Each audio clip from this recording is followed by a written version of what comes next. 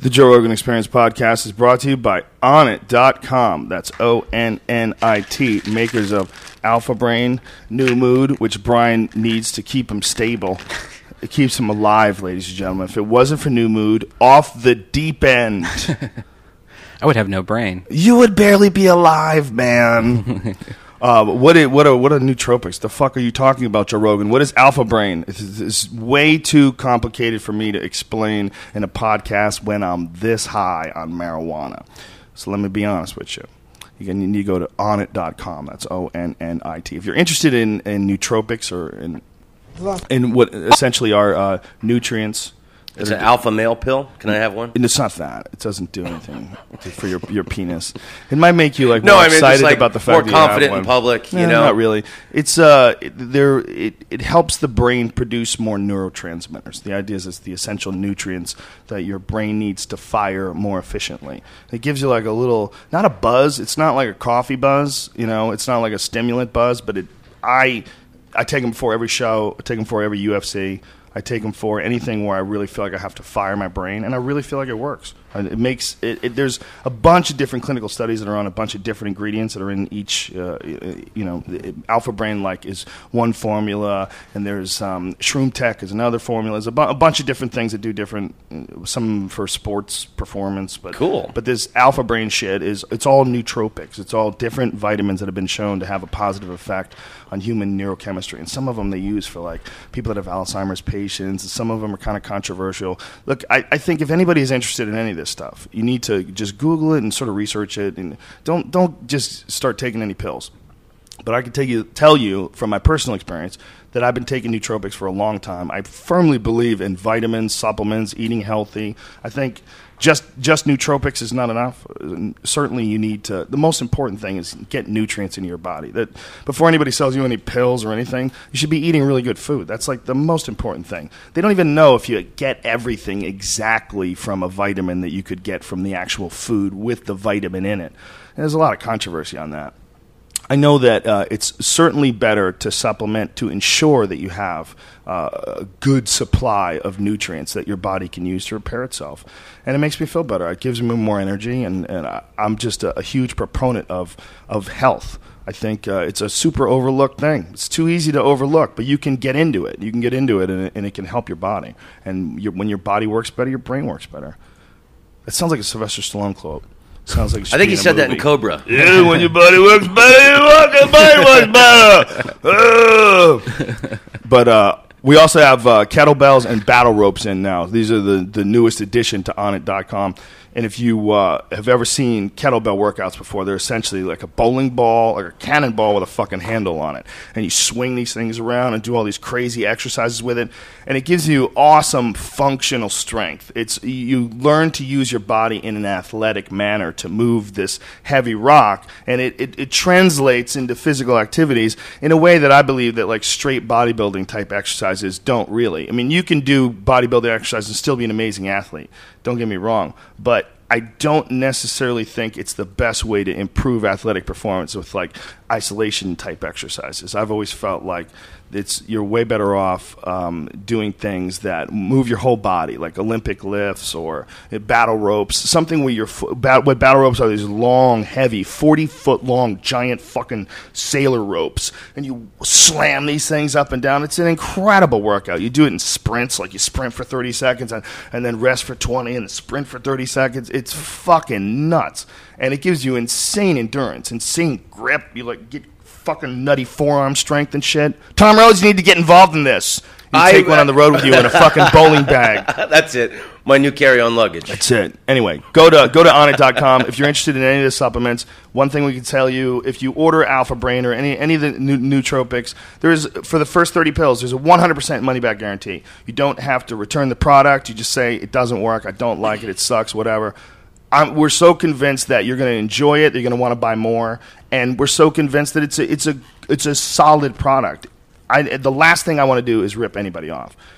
I think it's much more important that people don't feel ripped off before you even think about making money. It has to be an even exchange to me. So we wanted to make this as easy, as clean as possible. First 30 pills, 100% money back guarantee. And you're going to like it. You're going to enjoy it. It's fascinating stuff. But Google it, look into it. There's another product called Neuro One. Okay, named Bill Romanowski put it out. Very similar type of product, and I recommend that as well. It's excellent. But if you want to buy Alpha Brain or Shroom Tech or any of those supplements, use the code name Rogan. Save yourself 10% off. All right, you dirty bitches. Tom Rhodes is here. Brian Ranko. International man of mystery. Joe Rogan Podcast, check it out. The Joe Rogan Experience. Train by day, Joe Rogan Podcast by night, all day. Powerful Tom Rhodes, ladies and gentlemen, Right on, Joe. my man. And I don't work out too much. You don't have to. That's just a sales pitch. I'm just trying to get people to buy rocks. I'm sending cannonballs through the mail, son. It's a sales pitch. That's awesome. But it does work. I mean, if you're down with working out, man. Those pills sound great. That's my kind of workout. I'll get you some of Just that. wash it down. Yeah, it will help. It would help a little bit more, Tommy, if we get you into some yoga classes. I was hesitant to say that. A few years ago, I was really into Bikram yoga, awesome. the hot one, and I just love it. Yeah. And I'm not even good at it, but I was very svelte when I was doing it, and I'll do it periodically now. It's good to do when you're traveling, but when I was living in Los Angeles, I would go to this headquarters, and there was this little gay Indian instructor. And I hated this guy. He was constantly yelling at me, Tom, you're doing it wrong. You're doing it wrong.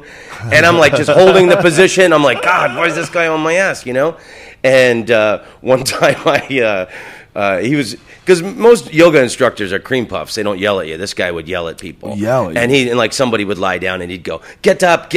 This is not Silver Lake. Like apparently, Whoa. like they're real cream puffs in Silver Lake. But one time this guy was in this L.A. one, the headquarters, I guess actors or whatever. Some guys go in there in their underwear. And, What? And there was a guy and he had these Calvin Klein striped underwear. And Oh, come on. And Really? And he's like, yeah, he was like a couple people down from me. And the little gay Indian instructor goes, I just want to say, you men who want to come in here with your underwear, what is that? You, in the striped Calvin Kleins, do you think we want to see that? I'm gay, and I don't want to see that. Whoa. It was really awesome. Well, that sounds awesome, but the other part of him sounds like the opposite of what a yoga guy is supposed to be like. This is not Silver Lake. Like, what the fuck are you talking but about? one time he comes over to me, and he shows me how to do some position, and then he goes, what's your name? And I go, Tom. and I go, so does that mean I'm not the Tom you're always yelling at? Apparently there was another guy in the class named Tom who apparently really sucked. Oh, so he was yelling at him. I thought he was yelling at me for like 3 months. Oh, that's hilarious. And it turns out it was somebody else. So you would just like keep your eyes straight just ahead locked in and the position, just holding that shit, trying to do it perfect. It's kind of, yoga is very humbling, because even if you think you're a badass, you're like, oh, fucking good bench press 215, you're one of those guys. Right. It's fucking hard to just stand there. It's hard to stand there in certain positions. Yeah. There's like a lot of those like really deep poses where you can't believe how difficult it is to maintain. What I love about it is, you see old people that look fantastic in these yoga classes. Well, it lets you use your body in like a real flexible way. Like your body gets opened up. Like they're doing these crazy things that are constantly stretching the tissue and pulling the tissue. So everything has this everything has a purpose. Like a lot of people have back problems when they get older. Just the fact that you're bending your spine like that, and then like certain neck moves, you're massaging your lymph nodes where people get cancer. Mm-hmm. I say as I reach for a cigarette. Oh, how dare you. I think people carry a lot of tension in their muscle tissue. And, if you just stretched, even if you don't want to take a yoga class, it sucks to just sit there and stretch. But I'm telling you, if you did it just a little bit every day, you'd feel more relaxed. It feels like you alleviate some tension. Like your body has just got this fucking spring thing going on where everything's pulled in. Yeah. And if you could just... it literally physically makes you feel like you've alleviated some stress just by pulling that muscle tissue apart. It's like we a lot of times we there's a lot of people, especially when you see people in traffic and road rage and freaking out for objectively nothing.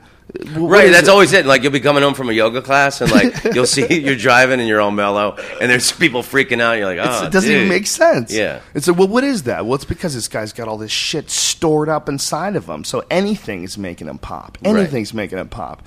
It's just failure after fucking life shits on him here and there, and this fucking bitch, how could she say that? And fucking get out of my fucking lane. You know, you meet the guy, he's already on 9 before you even hit your blinker. You know? Yeah. That's all it takes. You know, you hit your blank. You fucking cunt! You can't stay in your lane. Exactly. You know, and LA is filled with those people. They just I got so to quick go to over blow the there. horn. There's a space. I'm not even cutting you off, you crazy bitch. I don't think I'll ever be on the cover of Yoga magazine.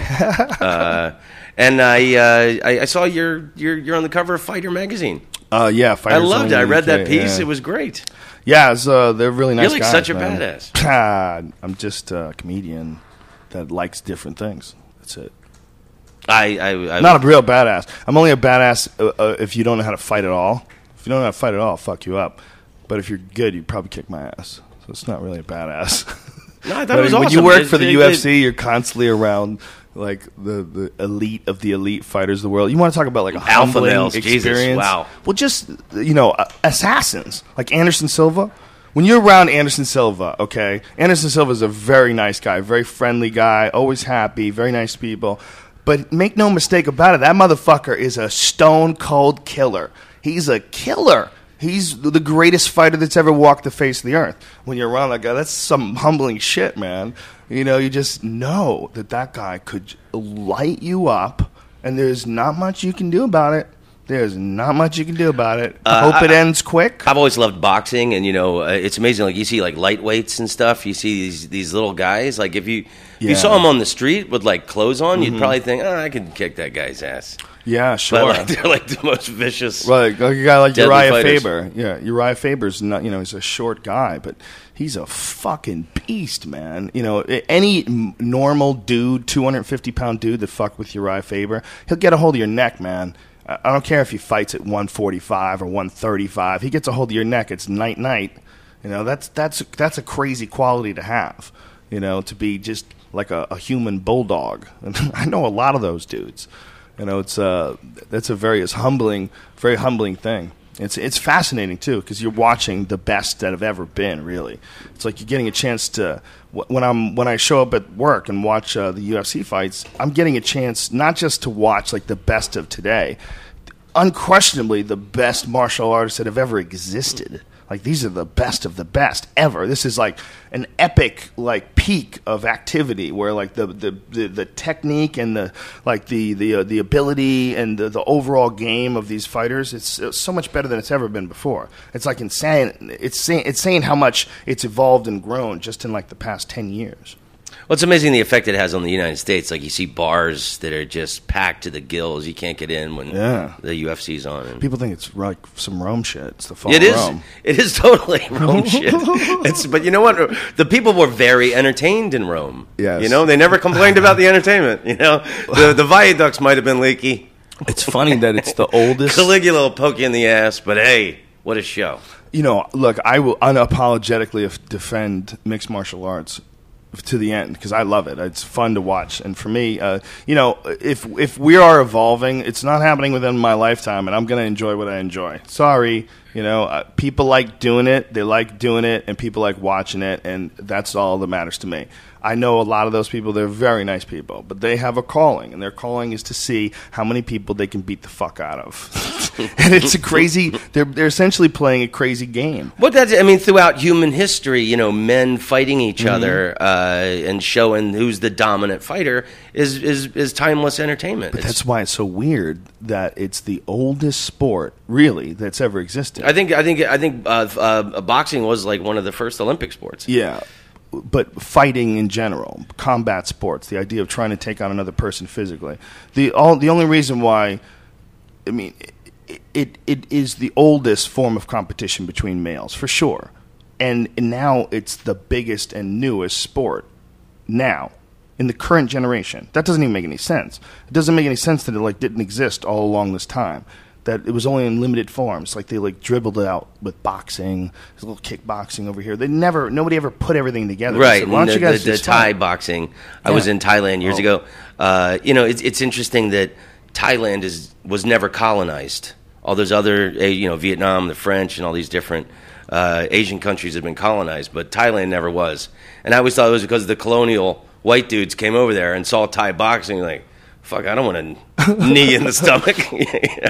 Well, they have a weird way about them, don't they? The Thais? Yeah, they do that snake charmer dance at the beginning. Yeah. If you ever been to Bangkok, man, you go to the fights. It's so great, and they play that snake charmer music, and they're up on one foot and they're moving like a snake, like a cobra. It's a wild style. style So they dance fighting. and acknowledge each other before they start swinging. Well, they don't just do that. They also agree to start out slowly. They start out slowly in the first round. They don't attack like American fighters. Like the bell rings, they charge out. It's a tradition amongst the Thai fighters to start slowly so that the bets can get in.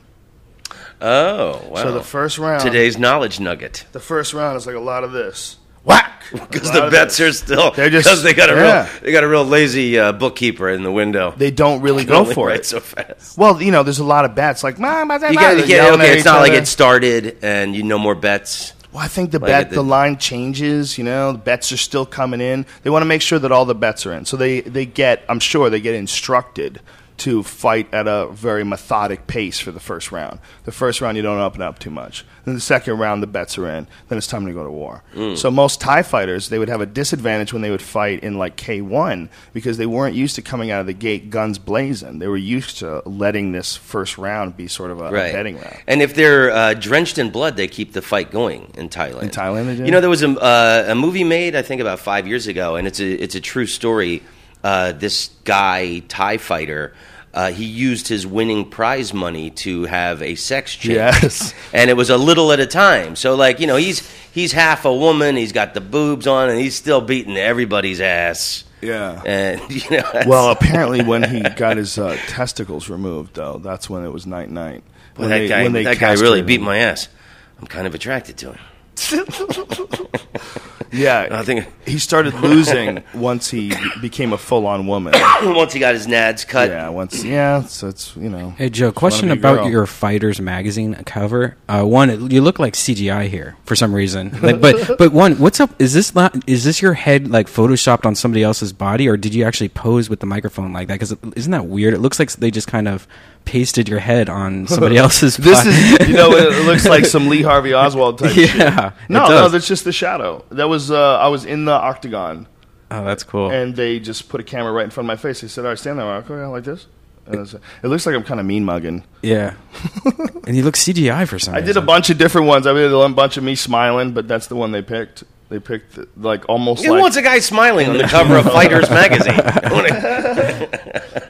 it's silly. I like the pictures on the inside. Is that your pad, the house? Yeah. I have a Thanks gym. for never inviting me over. Hey, you wanna come over? Come on, Tom Rhodes, we're friends. I don't like swimming. I don't like hot dogs. You know how much I love hot dogs. Oh, yeah. This is a picture of your gym inside that you had. That great shot. Yeah, I got a gym that's like set up like it's like a cage and zebra mats. That's a great hooked it shot. up. That's wow. So it's like this. It's like a full MMA gym. That's your old stripper moves there, isn't it? I'm trying to get sexy right there. You would be a great stripper, I just realized. I'd be okay, but I'm lazy. Like Magic I Mike wouldn't style. really hustle. I wouldn't be. I would be like, "Do you want to dance or whatever?" God, you're such I'm a good not shape. push- And you kind of shattered that thing. I always thought like guys with muscles weren't funny, like comedians, like guys who were really like buff. Yeah. But you're like funny, and you talk about like I thought that, too. political things. And I don't think we should whatever ever be limited. preconceived notion I had about muscle guys. Yeah, you and Carrot Top knocked it out of the park. Well, man, me and CT, we was all about breaking boundaries. We was all about setting precedents. We was all about milestones. You know what I'm saying? Watermarks, high watermark. Me and CT, we go way back. I love to Carrot Top. He's an old friend of pre-prop mine. days. He's from Florida. Holla. And I saw him in Vegas like 2 weeks ago. He's not Yeah. he's not as buff as he was. He kind of Yeah. I mean, he's like got in a really little good crazy. shape, He got but a little he's not crazy. that Yeah. bulging like he was. He got a little crazy and then he brought it down. Really good guy. Yeah. Yeah. Awesome. I've heard that from Yeah, everybody. and I have too. whatever Duncan- makes people laugh, is Yeah. a good thing. I hate snobby comedians. I mean, I do as well. Motherfuckers got problems in this world, Yeah. and my father, who's passed now, years ago, I got tickets for us to see the Rolling Stones at the MGM in Vegas. I don't know, it was like 10, 15 years ago, and something screwed up with the tickets at will call, and I'm like, oh my God, and we came all the way to Vegas, and with my dad, we went and saw Carrot Top. And one of my dad's the reason I'm a comedian. He had comedy albums. He took me to my first comedy show. And that's awesome. now that my dad has passed, that's one of my favorite memories is thinking about sitting with him. My dad's drinking his little rusty nail cocktails, and thinking about him laughing at Carrot Top shit. That's awesome. It's great. That's beautiful. You know who's super buff nowadays is Dave Chappelle. I Really? saw him the Chappelle. other day at the Comedy Store, Yoked. and it's just scary how strong that guy I heard he was is. doing MMA, but I never heard online there's a gym where someone was training with Dave Chappelle. I never heard any of that, but yeah, I think that's awesome. Dave was always really skinny. I guess he got tired of that shit. Yeah. Well, I want to be able to fuck people up.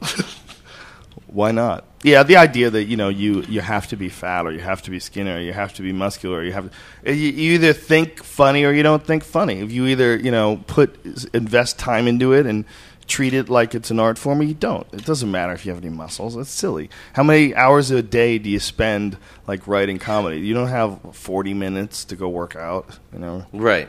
You don't have an hour here or there. You probably Right, do. and that old model of the alcoholic comedian who didn't take care of himself. I mean, of the '80s, that I don't like. Yeah, those doesn't people have sound all fun. died. Yeah, and they didn't look like they were having a good time at the end. That alcoholic life is a tough life. Dom Herrera, a good friend of mine, recently quit. I quit for 17, 18 days. He hasn't had a drink, and he's just talking on the podcast yesterday. We did the Ice House Chronicles, and he was just talking about how great he feels, and it's amazing to wake up and not have a hangover. Right. And how he was planning for hangovers. He would schedule flights. I don't want to get up then. I'll be hungover. He knew he was going to feel like shit. And he said in just this 16, 17 days, he goes, I feel sharper. I took a break from drinking for the month of March, and it was remarkable how sharp I was on stage and how clear-minded, without having a beer or two. Yeah, well, the body is a fucking machine, man. And when you throw some shit in it that it has to deal with, But you get older and your body changes. I mean, everybody can remember when you're younger and you could just get plastered at a party and then wake up the next day and help a friend move and then play softball in the afternoon. It was. I have a theory about that, and I think that when you're younger, you're less aware of your body. You're less aware of the consequences of being exhausted. You're less aware of what you've done when you poison yourself and you fucking wake up hungover. When you get older, you know what you did. And so when you get older, you really accept it and think about it and dwell on it. Well, I could barely leave the bed nowadays. I never used to have that problem where you Really? get up and you're just like, holy shit, I just need to go back to bed and call this day off, because I never had that when I was 21. You got to get in shape, kid. You have to. I know. I mean, it sounds ridiculous. No, I just need to not drink that hard. You got it, but it's getting in shape as well. You got to have a body that's resilient. You want your body to have at least some day-to-day effort. You want it to be fighting things off, pushing things, pulling things, doing something where your body feels the need to be vital, to have vitality. And that's your body. You have to think of your whole thing as one unit. And if you look at it as one unit, if one part of it is detracting resources because it's all fucking falling apart and fucked up and shit, and it's all kinked and twisted, and it's not used correctly, it's never been stretched out, that's going to give you problems. It's going to cause you resources. Your thoughts won't be as clear. Your ideas won't be as concise. Because you're going to be dealing with this fucked up body. I always think I meet brilliant people that have fucked up bodies, and I'm like, imagine how brilliant this motherfucker would be if he just took care of his health as well. Right. Well, I would never purchase such a thing, but a friend of mine's mother got divorced years ago, and he had some boxes of her shit, and on the top of it was one of those Anthony Robbins courses. Yeah. I forget which one it was. Seize the whatever. Seize the opportunity. Yeah, create a franchise. But be your own universe. But I listened to these 8 discs, these CDs. It was the course, And it's his whole thing is you should start your day exercising. Yeah. Even if you're a fat fuck, just get up and walk a half hour, whatever. You should always start your day exercising, because when you exercise, you like kind of omit this energy, and people want to do business with you because you appear healthy, and that even if it's just the absolute bare minimum. And that was like his whole thing that he kept going back to throughout this business course. Was, you can force your body, and then your day is already a victory. Yes, you've already won. Yes. Because you worked out. You didn't want to. You walked for a half hour. Your day is a victory. And how much of life is momentum? It's about getting your shit together for a little while where you feel like things are going great, and then it feels like things are going to continue along those lines. It's about getting the ball rolling, right? It's about just a little bit of victory, a little bit of moving forward. And it feels like once things get going in that direction, you can kind of make them go in that direction. Take control, bitches. Take control of your own destiny. I'm going to start a yoga class. I'm not very good at it. I feel like watching Vision Quest. The problem with yoga is if you're married like I am, there's too many hot bitches sticking their asses up in the air with yoga pants on. And that's just... My Veronica is taking yoga training classes in San Diego. That's what I'm talking about. See? Penthouse pet, it's not what you need. That's not what you need, bending over in front of you in a hot box. Right. A hot box where everybody's dripping. Everybody has all sweat. It's like a fucking George Michael's video. It's better than running on a treadmill watching television. Fuck yeah, it is. But she said that there was she skipped a class. She went and escaped one of the classes because they all started talking about like spirits. And she ate a brownie before she did it, thinking it was just going to be yoga training. And so then she said that the woman sat there for an hour and talked about like spirits and like all this other crazy. I forget the kind of yoga it is or McKenna always said that he believed that yoga was a method for using cannabis, that it was a method for exploring cannabis, and that it was supposed to be it's supposed to coincide with the use of marijuana, either smoking hash or eating hash, and that's what these crazy poses were all about. It's all about achieving these like enlightened states of consciousness while under the extreme influence of edible cannabis. Yeah, she tripped out, and so. Yeah. Well, have you ever done yoga high? Have you ever done yoga high? No, I haven't. It's amazing. But you might as well be astral traveling. It'll be like a psychedelic experience. Go to a hot yoga class, get super duper baked, and go to a hot yoga class. Holy shit!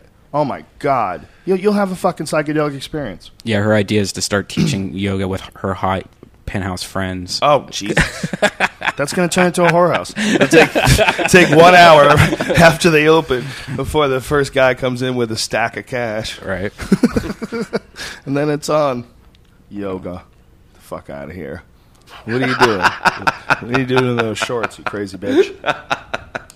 Naked yoga. Do they do that? Well, these girls would do it. Wow, naked yoga classes. Jesus Christ, it's going to be a fucking orgy. They got yoga vacations. Who's going to pay for the you kids? You can go to India and do it like among temples and shit. Yeah, and deal with annoying people. step over like dying children. And I would totally be willing to do that, except I know too many fucking yoga people. And too many yoga people, they're trying to reverse what they used to be. And they struggle, and they don't quite get it right, and they claim to be all beads and roses. But if you get involved in a business deal with those cunts, they will try to fuck you. Really, yoga people? I've had, I had a very recent situation. You're with stating a person. that yoga people are unethical business I people. think that a lot of yoga people are legit. A lot of yoga people are legit. No question about it. I've met some really fascinating people that were like addicted to yoga and how it changed their personality and offered them a new perspective. I think yoga is very psychedelic in that way. But I also know a lot of creepy, fake, philosophical motherfuckers that do yoga. Well, I mean, you got the California factor too. Exactly. I mean, there's a cute little little Bikram yoga in Orlando that I go to.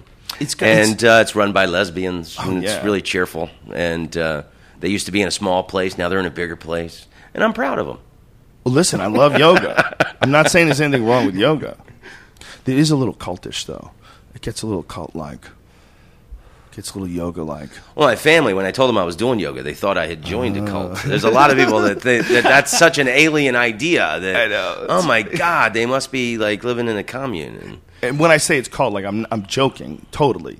But the idea of, this like aspired mindset, this yoga mindset, namaste, this you know what I mean? This like sort of like you've adopted this sort of yoga thing. There's this, and that's when I know you're struggling to get your shit together, dude. Okay, and I love that this is what you're aspiring to, but you're not totally there yet. You're still kind of creepy. You're still kind of full of shit. And there's a lot more of those guys. There's a lot more of those like fake. There was a dude who used to teach yoga class I used to go to. This guy was from South Africa, and a really friendly, like clean guy, open guy. It was totally legit. And he would say things that wouldn't even be remotely corny. Say things that were, just a different, unique way to look at your day, a different, unique way to look at people that you came in contact with. The guy was 100% legit. Always very even and friendly and very, very kind to people. And ready for this? He operated his class on donations. You didn't even have to pay. You could go and take his class for free. And it's in fucking Calabasas, okay? This is a really super expensive place. And I would watch these rich housewives go in and not even put money in. Wow. They would just go in. Because it was free, they would just do it. Oh, I didn't have any cash on me, whatever. Whatever the fuck their rationale was. But, a lot of people paid them because it was so good, it was so legit. So there are guys like that. But there was another dude that I knew that was teaching yoga that was banging this guy's wife who was taking classes there, and he was just constantly like making the moves on different dudes' wives, and constantly and they eventually kicked him out of the community. But I mean, there's those guys. There's those fake bead wearing assholes with fucking lotus flower tattoo. I noticed you were looking for an afternoon hobby. Yeah, they're like predators on dudes' wives and shit. Well, it's funny. It's like when you see a guy acting like a dick in a Bob Marley T-shirt. You're like, yes. You've missed something here, sir. All of it. You've missed all of it. You've missed something about the program. Well, unfortunately, man, for these people that we see out there that are retarded in this world, they were raised by retarded people. I don't think they were raised by really compassionate, interested parents who really put a lot of work into raising them and giving them values. No, they were set loose like wild animals. So it's like an aberration. It's a fuck up. It's a glitch. And you almost can't even make them responsible for it. They're so stupid. That's the big majority of the population. We're raised by idiocracy. You think we're heading to I water think, in the fields with electrolytes? I think there's always going to be a certain when we ignore the social aspects of like social planning and like the social aspects of like the fact that you have to deal with all these poor people. These poor people live amongst you, and just because we've managed to isolate them in the areas where it's not expensive to live, this is ridiculous that you would allow such disparity. There's obviously something wrong with the system if there's people like that. It is an education thing. It is a discipline thing. It is a tradition thing. I mean, if you have a tradition of failure in your world and you're surrounded by failure, it almost breeds failure. And I think as a social engineering plan, the government, if they were going to do anything right, would look at that and figure out, before we fuck with other countries, we have to figure out this little thing right here. We got to figure out how to stop this cycle. I don't know. The dumber you are, the better you serve capitalism. So, there's a lot of low-level jobs that need to be filled. I think that's horseshit, because I think that's pussy capitalism. I think that's like fake competition. I think if it was all done with honor, and if it was all done under, forgive myself for repeating myself, because I say this all the time, but we should have like a real simple ethic. Don't be a fucking asshole. Don't be a cunt. Really simple. Make money, but don't be a cunt. As long as you can get people to follow that. That was Jesus' whole message. It should be. Don't be a dick. That's all of Jesus' teachings condensed into one. But yeah, I don't know why the American government can't figure out that better educated people who have healthcare would be better workers, better inventors. Right. That we would be better competitors in the global market if the problem is if we gave a hand up to some of these poor people. Yeah, you're right. The problem is everybody's short term. It's like everybody's thinking about themselves and profiting in the short term, and the investors that got them into office, they want to profit quickly. Nobody wants to build up and spend a lot of money to build up parts of the country that doesn't. Who's it going to benefit? Poor people who don't even contribute to the campaign, or we don't think of them as a resource. It's just fascinating because we're trying to trying to find new places to drill into the ground to get oil. But we totally ignore the most important resource for changing the world that the universe has ever seen, the human brain. We have millions of ignored potential geniuses, potential world changers, potential unique minds, a million of them cast loose in the jungle of despair that is poor communities.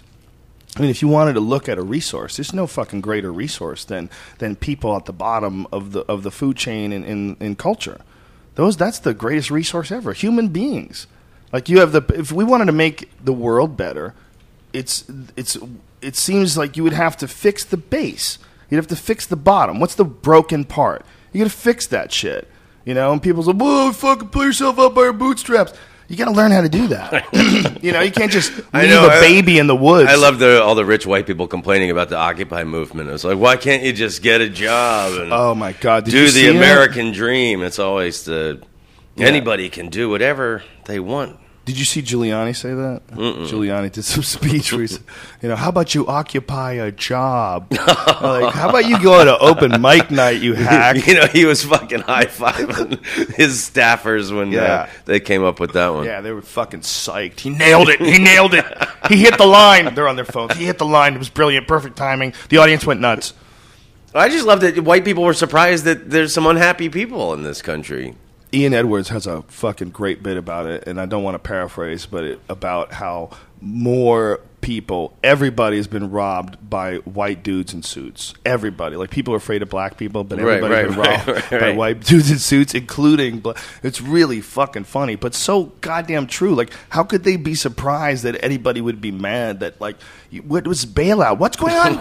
Trillions of what the fuck happened, and where did it go? It doesn't even make any sense. You look at the numbers that they talk about, like, at 13 trillion. Where is that coming from? You're just making this up. Like, this isn't even a real thing. You're just passing around some new number. Like, what the fuck are you doing? Like, where's this even coming from? It doesn't even make sense. $13 trillion. What? That doesn't even make sense to me.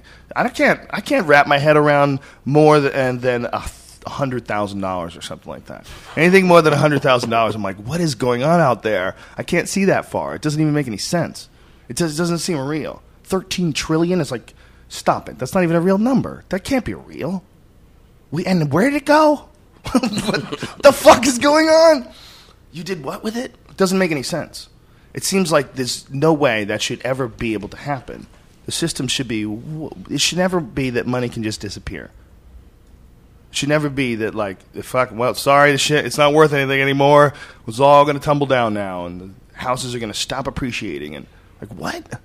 What kind of wacky fucking system are we running? Are we running a confidence game? Right, well, we believed in the value of things that weren't worth that.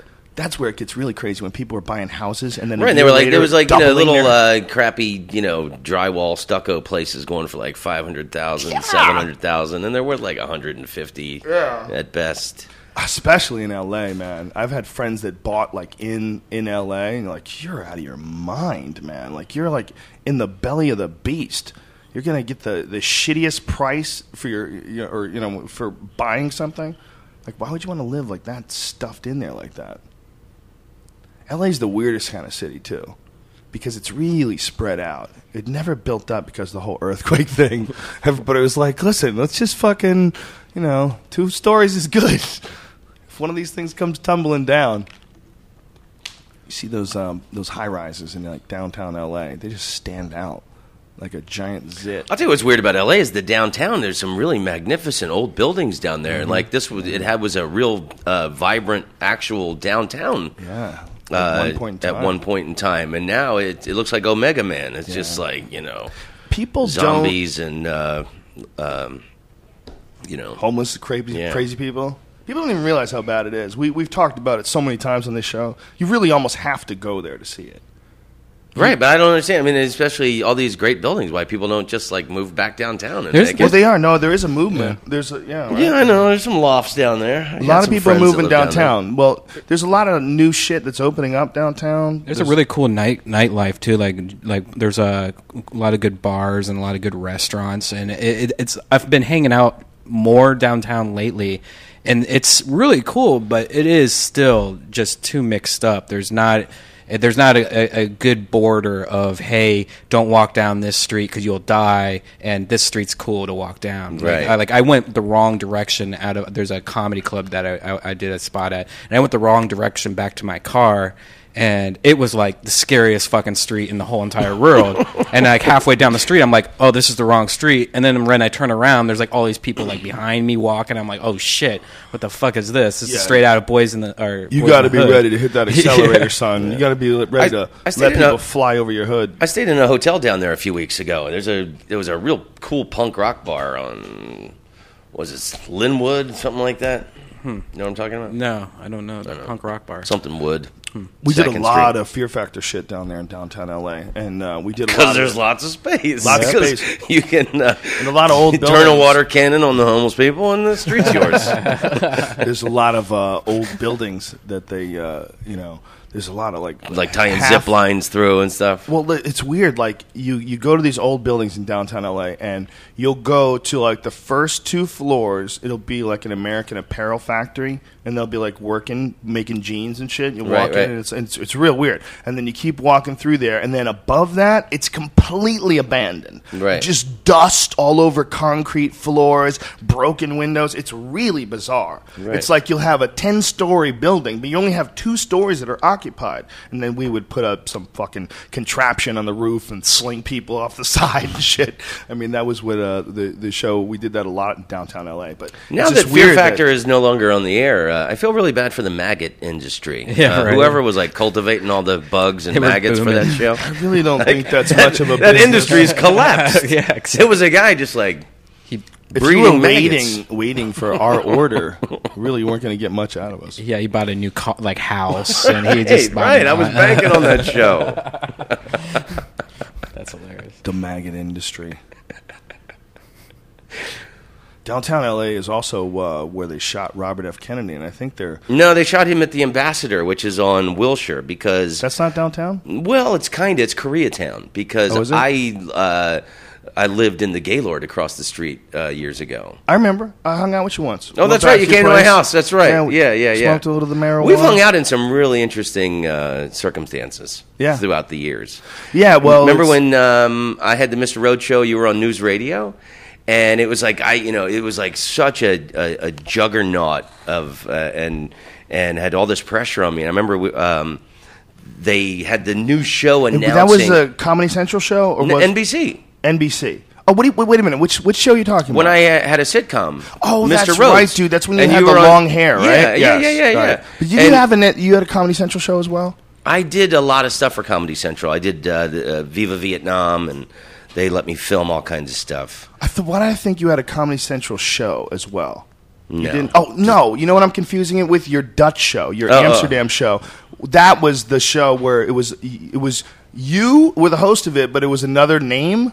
Yeah. It was the Kevin Masters show. The Kevin Masters show. Or Late Night with Kevin Masters. But there was no Kevin Masters. No, the Dutch people that bought that show, the network, they had bought a concept. They were going to do an American-style late-night talk show, a la David Letterman, Johnny Carson, and they named the guy before they found the guy.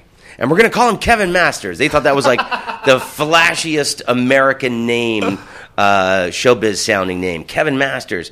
And, I begged him not to do it. I said, please, I think Tom Rhodes is pretty catchy. I really like my name. I've spent my life, trying to establish my name.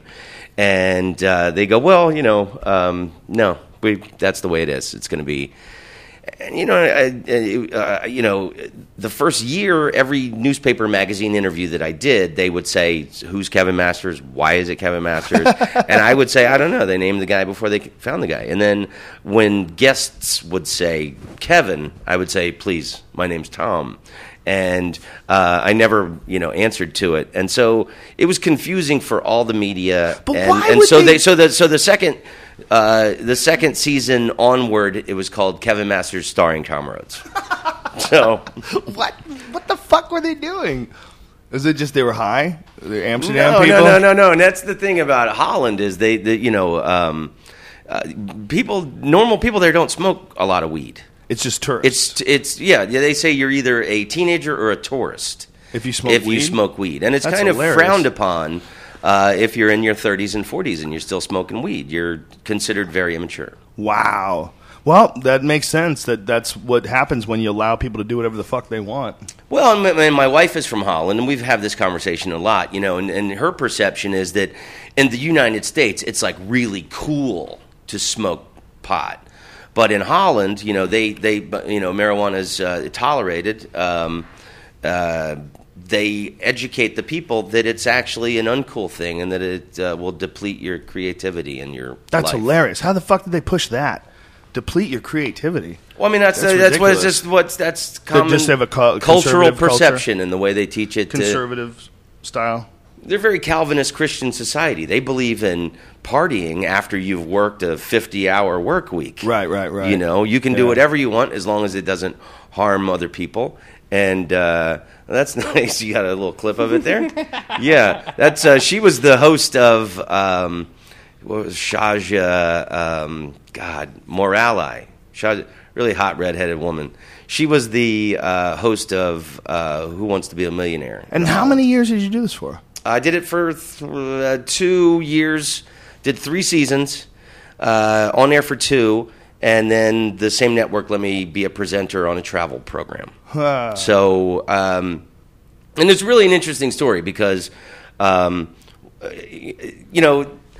of all, the thing about Holland is that always amazed me is that drugs and prostitution are not legal, but they're tolerated, and but in Amsterdam they're like really strict. You're not allowed to ride your bicycle on certain streets, and the cops do not fuck around. You could be selling cocaine; they don't care. Do not ride your bicycle on certain streets, and then also you can get tickets for putting your garbage out a night early. They got a lot of really strict rules, right? Even though drugs and prostitution are tolerated. So I moved there for this Dutch girl. I had started playing in Europe a lot, London primarily, and the Comedy Store in London is one of the greatest comedy clubs in the world. And once you crack London, there's all these other worldwide tours.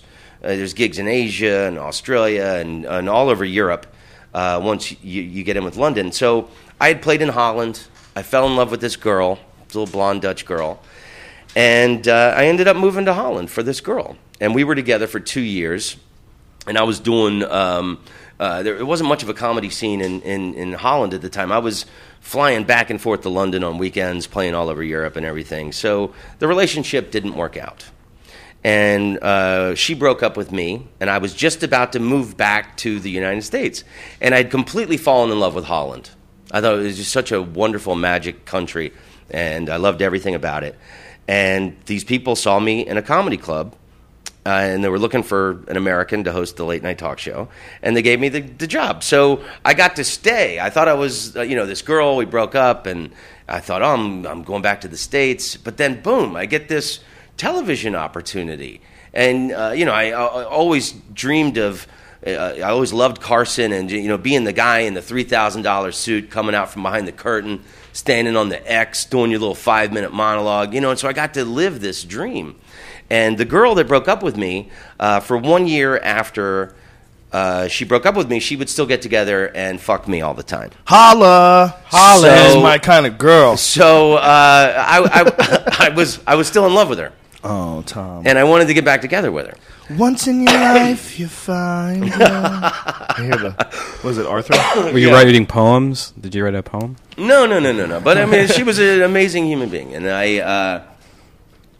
we're having dinner at this Greek restaurant one night, and I told her, I still love you, and I want to get back together with you. And I know we can make this work, baby. Wow. And she goes, oh, my God, I thought you knew this was just physical. I don't want to get back together with you. Wow. So I got all upset like a 14-year-old boy, and I stormed out of this restaurant. And I jumped on my bicycle, and I'm just pedaling my ass off. I'm all upset, and I'm just crying, and I'm pedaling. And I turned up Leidsestraat, one of the streets you're not allowed to ride your bicycle on. And my front wheel went into the tram track. And I went over the handlebars, and I landed on my face on the street. My forehead, my nose, my chin were scraped to hell. And the next day, I woke up, and my face is mangled. And I had to be on television later that afternoon, not a studio piece. It was a man on the street filming thing. And my face is mangled. I didn't know what to do. So I went to the Bijenkorf. It's the biggest department store in Amsterdam. And I went to the makeup area, and there was one chair open. And I sat down, and it was this gay guy. And I told him my whole life story. Like, I'm a stand-up comedian from the United States, and I moved here for this girl, and it didn't work out. And she's still fucking me all the time. And I said, I want to get back together with you. And she said, I thought you knew this was just physical. And I got to be on television in 3 hours. Please help me. And the guy goes, don't worry. I am a professional makeup artist. And when I'm done with you, nobody will know anything happened to you. And I am also in love with a bastard.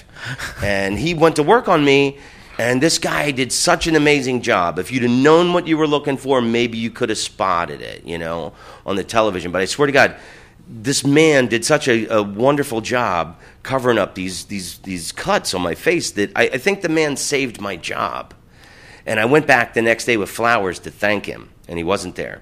I went back the next day with flowers, and he wasn't there. I went back every day that week with flowers. I still go back periodically, and I've never seen the man ever again. He was an angel. He never existed. I think he was an angel. I think he was an angel. He was a gangel. Or he died of AIDS that night. No, you didn't, man. He was an angel. He died of AIDS later that night. Later that night. That's ruthless, All Brian. the makeup. I saw To sour my cute little heartbroken story. I saw a crazy interview with someone from Colorado where they were talking about the shooting, about how the guy's gun jammed. Yeah. And they believe that it was God that stepped in and jammed his gun. It's always God. God does everything. Yeah, I wish he would got there sooner, right? Right. Would God... You can be available.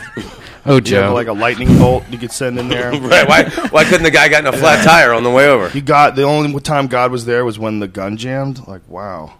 So, I mean, what a horrible fucking tragedy, man. Jesus Christ, yeah. It's so terrifying. My cousin lives a few blocks someone's from capable of doing something like I that. know, Capable of doing and these something like people, they do it for fame, and it should be illegal in our media in the United States to say the person's name in the news. When somebody does one of these horrific shootings on innocent citizens, they should only refer to that person as that human turd.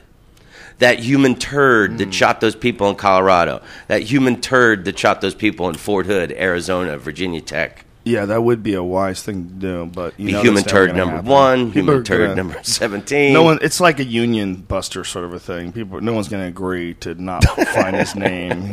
Right. We got his name right here. Come to gofuckyourself.com. Right. He said he was the Joker, And if the guy really was that big of a fan, why didn't he watch the first showing and shoot everybody up at the second viewing? It doesn't matter. The whole thing, he's a broken human being. We just have to figure out how the fuck a human being becomes so broken. What is it? Is it a chemical imbalance? Is he on medication? Right. Is he psychotic? The guy grew up in San Diego. It's perfect there. The thing that scares me, though, is that his mother knew that it was him. When he came to visit her, she knew that it was her son. Oh, really? Yeah, she was, when she had heard about it, she knew it was him. There's a comedian that Caleb Melody. Oh, yeah. He, I think, if I remember correctly, he actually did a set that night at the Comedy Works, and then went to go see that movie later that night. And I guess he got shot in the face. And I think he got shot in the eye. He lost his eye. Yeah, and then he just had a baby. Like a week ago, his wife or girlfriend had a band. And you can go to, I think it's calebmelody.com. It's support Caleb. Donate money. Caleb.com. And you can donate. Read Supportcaleb.com. Yeah. So, but that sucks. That's close to home, a comedian getting shot. That's it. Just any human. I mean, it's just, what the fuck? It's you wonder when we're ever going to get past this shit. I mean, like when the Trayvon Martin thing happened, and so much hate and anger in the media on both sides. So many people claiming that the media was unjust in their portrayal, and so many black people claiming that that this guy is a criminal and this guy's a murderer. Yeah, I liked white people were saying, "Oh, did you see what his Twitter name was? It was something N-word." Well, and like that justified that he got shot. Yeah, no doubt it was not handled correctly. No doubt. There's a reason why that guy wasn't allowed to be a cop. They didn't want him to be a cop. He wasn't. It's not. I mean, I know a lot of cops. I do too. My cousin's a cop. Yeah, you can become a cop, You know, this guy couldn't. Why couldn't he? Well, it's probably because there's something wrong. There's probably something wrong there. Whether the cops are like, nah, not you, dude. Right. I mean, why is the security guy got a gun anyway? Well, you know, I mean, I guess you would want a real trained security guard with a gun if you wanted to have a former military, a former cop who was a security guard, but someone who's trained, someone who's like legit, knows what the fuck they're doing, and has followed protocol. Right. Well, you know, also I'm from Oviedo, Florida, which is the next town over. Holla. And Sanford, you know, it's on Lake Jessup, this massive lake that's connected to the St. Johns River that goes to the Atlantic. It was supposed to be, it was a big port in the Civil War, and there's some ancient Civil War era mentality still in that area. You know? Really? So I mean, you got like very poor black neighborhoods in places in Florida and the South, you know, where they're on one side of town. Mm-hmm. Yeah, well, exactly. There's railroad tracks at the center of the town. And exactly. Black what people we were live on one about. side, white people live on the other. That's what I'm talking about, like old, you know, American South separatism and lack of upward mobility. Yeah, it's exactly what we were talking about earlier, that if you wanted to fix something, man, that would be the one thing that you would want to fix. And I think rich people would want to put a lot of money into that too. Like, don't you want things to be safer and nicer? Wouldn't you want it if more people were friendly and kind and not like in desperate need? You know, don't you think it'd be better if more people weren't in desperate need? For whatever reason, we have a hard time engineering that. We have a hard time looking at that as a number one priority. Instead, it's, you know, where the fuck we're going to pull oil from next, and how much does corn get subsidized this year, and, you know, what are our gas prices, and, you know, we don't worry about fucking poor neighborhoods. Poor neighborhoods are crazy. The idea that you could live and know that in this one area is like infested with criminals and people who are uneducated and people who are struggling, and all the crime rates are far higher. And nobody concentrates on that. Nobody fixes that. It's amazing. It's quite amazing. It just shows you how sort of self-centered the whole idea of running a government really is. I'll tell you how fucked up. I'll tell you how lame our government is. I was driving with my wife last year, and we were just talking, you know, about Guantanamo Bay and these people getting tortured and everything. And I was like, I wonder what the top 10 songs were that we tortured people with at Guantanamo Bay. And so she gets on the iPhone and she looks it up. And you're not going to believe, well, like the number one song that we tortured people with in Guantanamo Bay by a band called Diacide, it's called Fuck Your God. It's like a very loud death metal song. Okay, so that sounds appropriate for torturing people. Yeah. But like number 2 was like Britney Spears. No, it was like Groove is in the Heart. It was like That's a good song. it was like American Pie by Don McLean. Oh, wow. Which is not a bad number. And then What if they played it over and over again? Number 3 was We Will Rock You, We Are the Champions Coming by up, Queen. number 3, the torture music. I could listen to that Brian May guitar riff forever. I think what they're probably doing is just repetitively breaking them down with noise. Well, we Just can't to even be get our any song. torture songs right. I know. Wouldn't that be great, dude, though, to make that playlist? That playlist That'd would be so great, man. Yeah, I would not have that. If I was going to make that playlist, it would be like Helen Reddy, I Am Woman, 100 times in a row. I would talk. I'd talk. Just Osama bin I Laden. am woman, He's in hear Pakistan. me He's in roar. Islamabad. It's a big compound. There's very tall walls. Just end it. I am strong. I am invincible. I'm woman. It's over and over and over again. It's you fucking jihad. You just fucking scream at the top of your lungs. Just leap off the top of the building. Did you hear Snoop Dogg is no longer Snoop He's Dogg? Snoop Lion now. Lion. Yeah, he went to Jamaica. Yeah. I love that black guys can change their names. It's badass. You know, and they usually have parties to do so. Like Puff Daddy. Remember when he was Yeah. Puff? Now he's not Puff Daddy anymore. Now he's P. Diddy. Prince, I'm just going to be a symbol. I'm That not even was- going to be a word. That was really the best. Prince was the smoothest move ever because I think his Well, that was a deal- contractual thing that Yes, that he could make his own music or something. Yeah, or because get out of he couldn't be Prince, and I don't think he could change his name. It was like one of those deals. It was like, okay, Yeah, because you remember he had Slave on his cheek Oh, yeah. for like a So year. stupid. You know, Well, the music companies they're bad motherfuckers. They know what they're doing. What was the rap guy that had the Band-Aid on his cheek? Oh, Usher? No. R. Kelly. It's getting hot in here. Oh, Nelly. Nelly, yeah. Band-Aids, that's right. I wonder Band-Aids became cool. I wonder if that's healed. Right? And it was always on like different parts of his cheek. Like he always switched it around. I thought I was a bad shaver. Nelly was so good. How come he didn't put out more music? I don't know. Did he just get too rich and just go crazy? Spent all his money on. Well, and that's always it with rap guys is when they make too much money, then they get crazy. Then they kind of dude who's gonna clean my pool is late. It's not his street and loses the message a little bit. Well, now that Lil Wayne's out of the pokey, all that shit's changed. My nizzle. Lil Wayne. Do you follow rap music at all? I like everything music wise, but I like rap. I interrupted you back. We were talking about when we first met, or when we've met and hung out. But one of them was when you had that NBC show, right? Yeah. That's what I was saying. Is and so it was this. It was like this. There was a lot of pressure. It was very big time, and NBC had this unveiling of their new shows or all their shows at the Lincoln Center in New York City, and people are coming across the stage. And then, like, I saw you backstage. You came up to me, and I was just like so happy to see a comedian. Yeah. And I think we hung out and talked for most of the night because like everybody else, like actors and dude, I felt the exact same way. Whenever I run into a real comedian, it's like, oh, you're here. I wanted to hug you. Please tell me what's life like in the sane world you operate in. I mean, we're not sane, but we're sane for us. Like if you run into Doug Stanhope at the airport, you're so happy. Yeah, you know what I mean? It's like, kind. Yes, come here, you motherfucker. Yeah.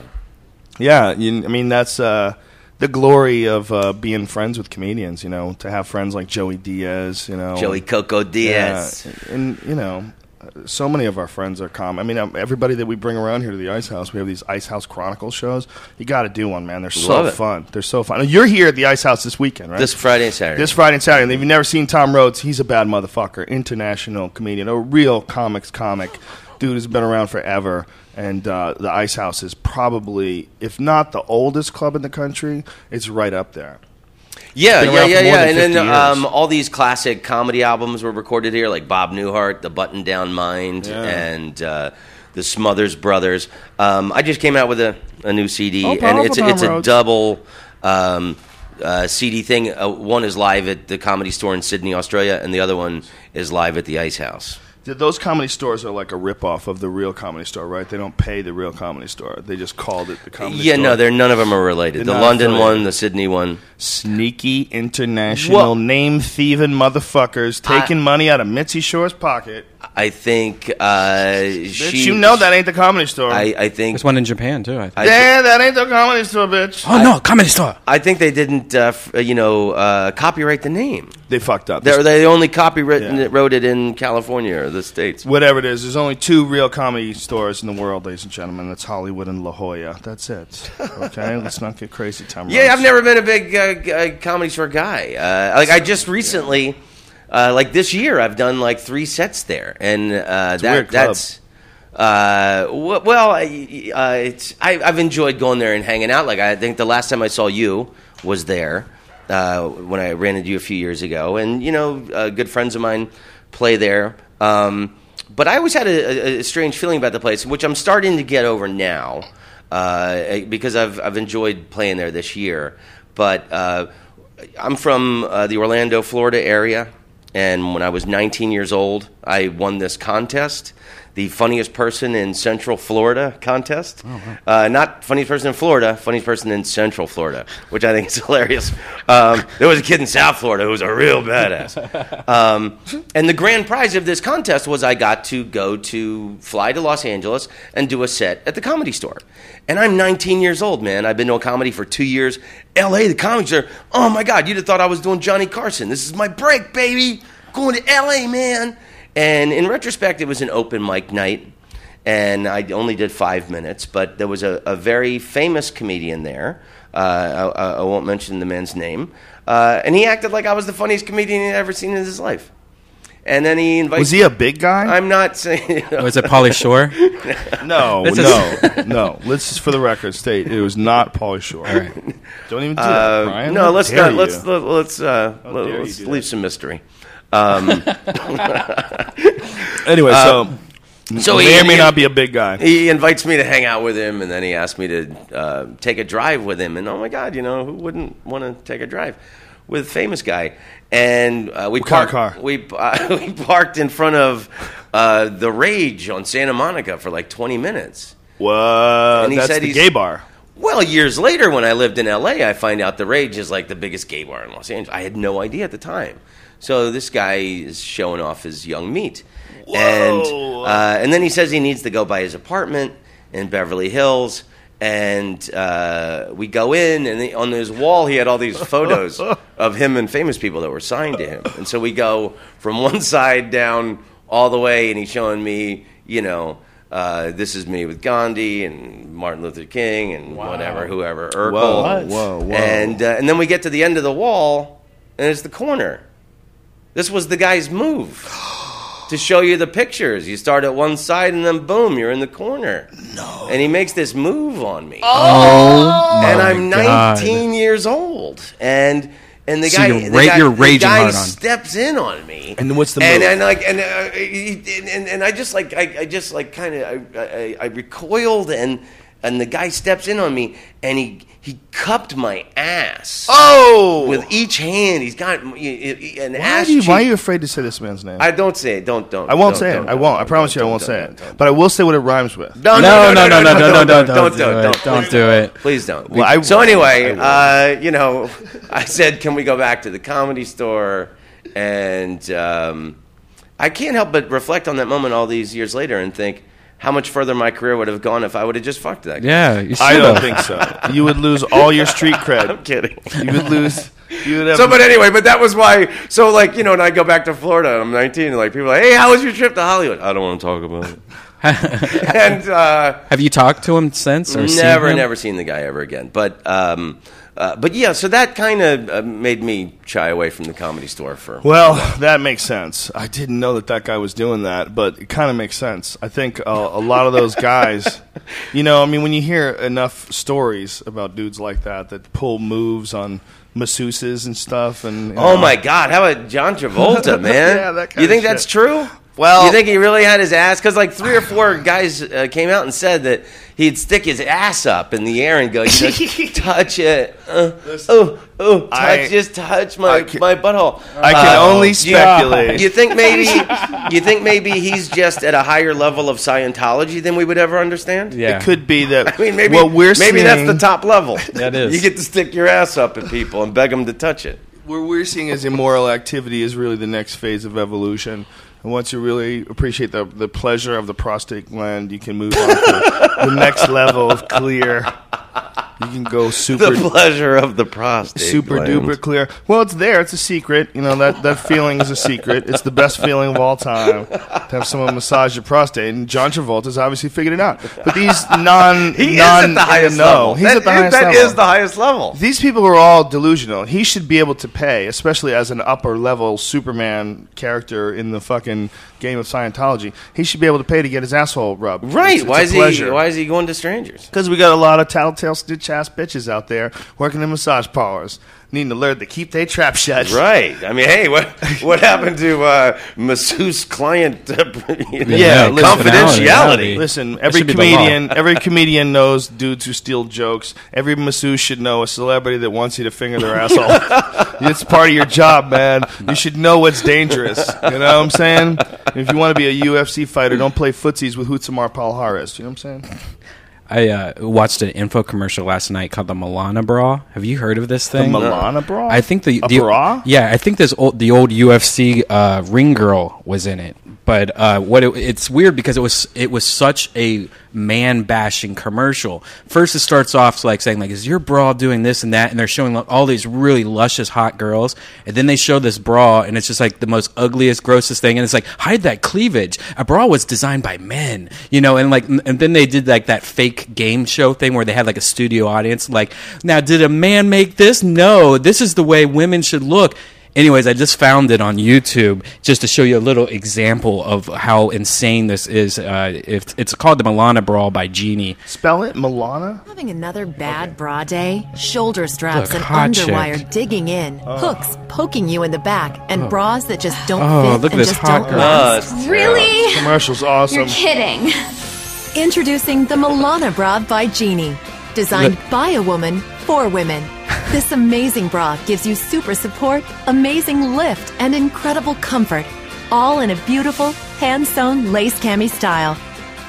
Say goodbye to painful straps that are digging into your But shoulders. If you see the full commercial it's on late night TV, it will make you so pissed off at like at like what they say, and like you could just tell it's like why do you want to show your cleavage? Don't give in to the man and stuff like that. No, what I think they're saying is that other shit is uncomfortable. Uncomfortable underarm bulge disappears into You've somehow or another turned it into a man versus woman thing. Hide your Look, embarrassing cleavage gone. Cleavage. I've spent my whole life Sexy, classy cleavage, checking out bitch. You don't know what the fuck you're before I talking go about. for it. It's always there. That's this not- is very, very smooth. So I'm happy about that. It's the one bra that I Oh, can shut wear. these ladies up. I don't want to hear about that It bras. will drive you crazy. But anyways, I think The first part is awesome, I think though. is this the old UFC girl? Right? Let me see if I can find it. Never mind. I'll find it. Her right there. Yeah, probably. Yeah.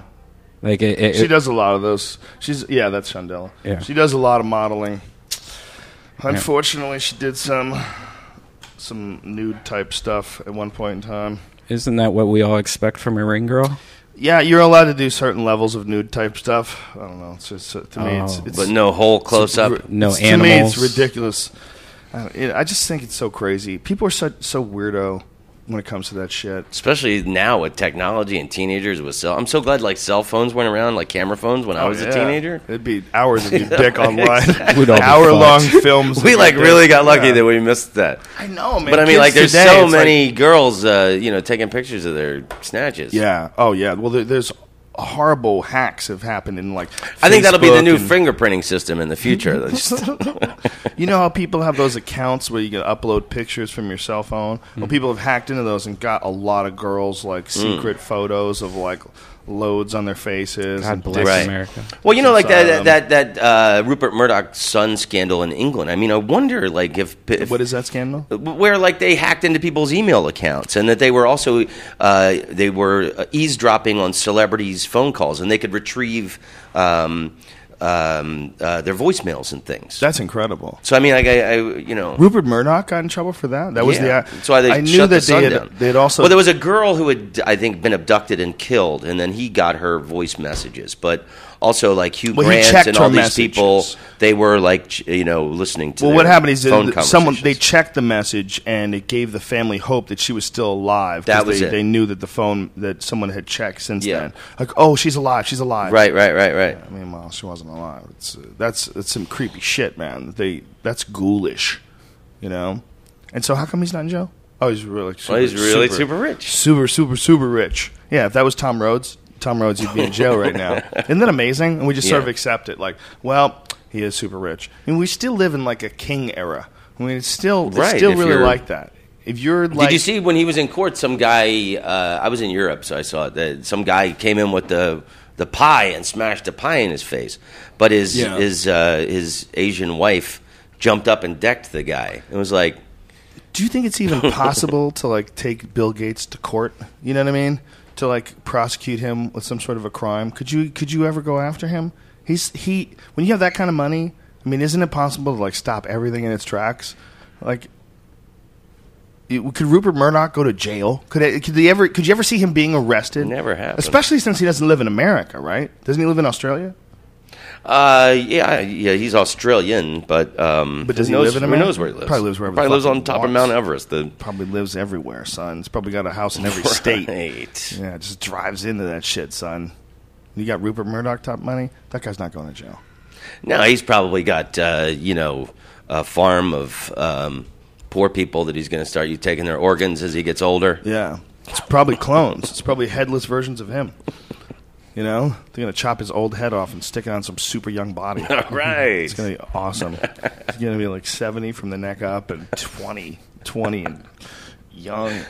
People guessed the comic. Hard as a rock. People guessed the comic. No, they didn't. No, they didn't, Brian. Right? No.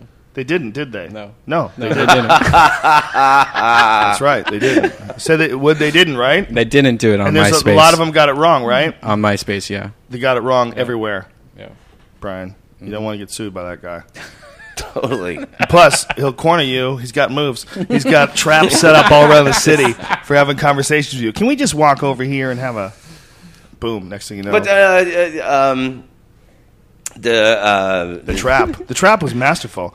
It's really amazing. Right, Here's right, me right, with a right. famous person. I Here's heard me with a famous that person. David Lee Roth at his mansion in Pasadena, he had his gold records from the front door up the staircase to the bedroom. So when he would bring women over, I mean, this so might great. just be He's a urban master. mythology, but Why would it he be would come in and go, mythology? "Oh, let me show you my gold records," and then boom, we're in the bedroom. So Never I mean, thought That's, about that. that's That's- just masterful. I mean, that might be bullshit, but why would it be genius. bullshit? He's goddamn David Lee Roth.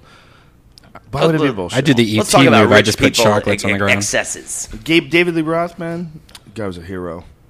There was Goddamn a story. Paul Williams, I guess, and remember Paul Williams, little The guy, composer? Yeah, a singer. I think it was Paul Williams and like some friends of Johnny Carson's, this little men's drinking group in the '70s, where they and this might be urban mythology as well, but it's a great story I heard years ago that they would try and top each other, like doing a special lunch for each other. And like just the most extravagant, rich guy shit they could think of, and that they stopped playing the game. I forget who it was, but like somebody, that sends limos to get all 6 of the guys or whatever, and they go to the, Burbank Airport or wherever, and like there's like 6 helicopters waiting, and they fly out, and there's like a prostitute in each helicopter who handed them a bag lunch with a sandwich, and then the helicopter hovered over each guy's house, and their wives are probably home, and they got to eat their sandwich and get a blowjob as the helicopter hovered over their house. That's beautiful. And then, like, whoever was in charge said, okay, that'll never be topped. That is some James Bond type awesomeness. That's badass. That's why it's worth it to become a fucking billionaire. Yeah, Rupert Murdoch probably has like buttons that he presses, and chicks come out of the floor, just naked chicks, and they just suck his cock. He probably has it set up like little spring traps everywhere in the house. And he forgets about him once in a while, and we've got another dead one. And if I want a blowjob, I will press this button. She appears in the bathroom. Yeah. So right when he's about to, honey, I'll be right back. He's going to take a shit. She pops out of the floor in a capsule. Whoosh. Like those things they had in Star Trek. She just whoosh. The floor rises in like a half a second. She's already on her knees and naked. He just shoves his cock in her mouth. Boom. I was He hits thinking. it. I was thinking last night there were so many hot Asian girls that we should have like a discount if you're a hot Asian girl. You get $5 off your ticket or something. Shut up, Brian. If he wanted to do that, if Rupert Murdoch wanted to do that, he could have it set up where he takes a shit, because no woman ever want to walk in on an old man while he's taking a shit.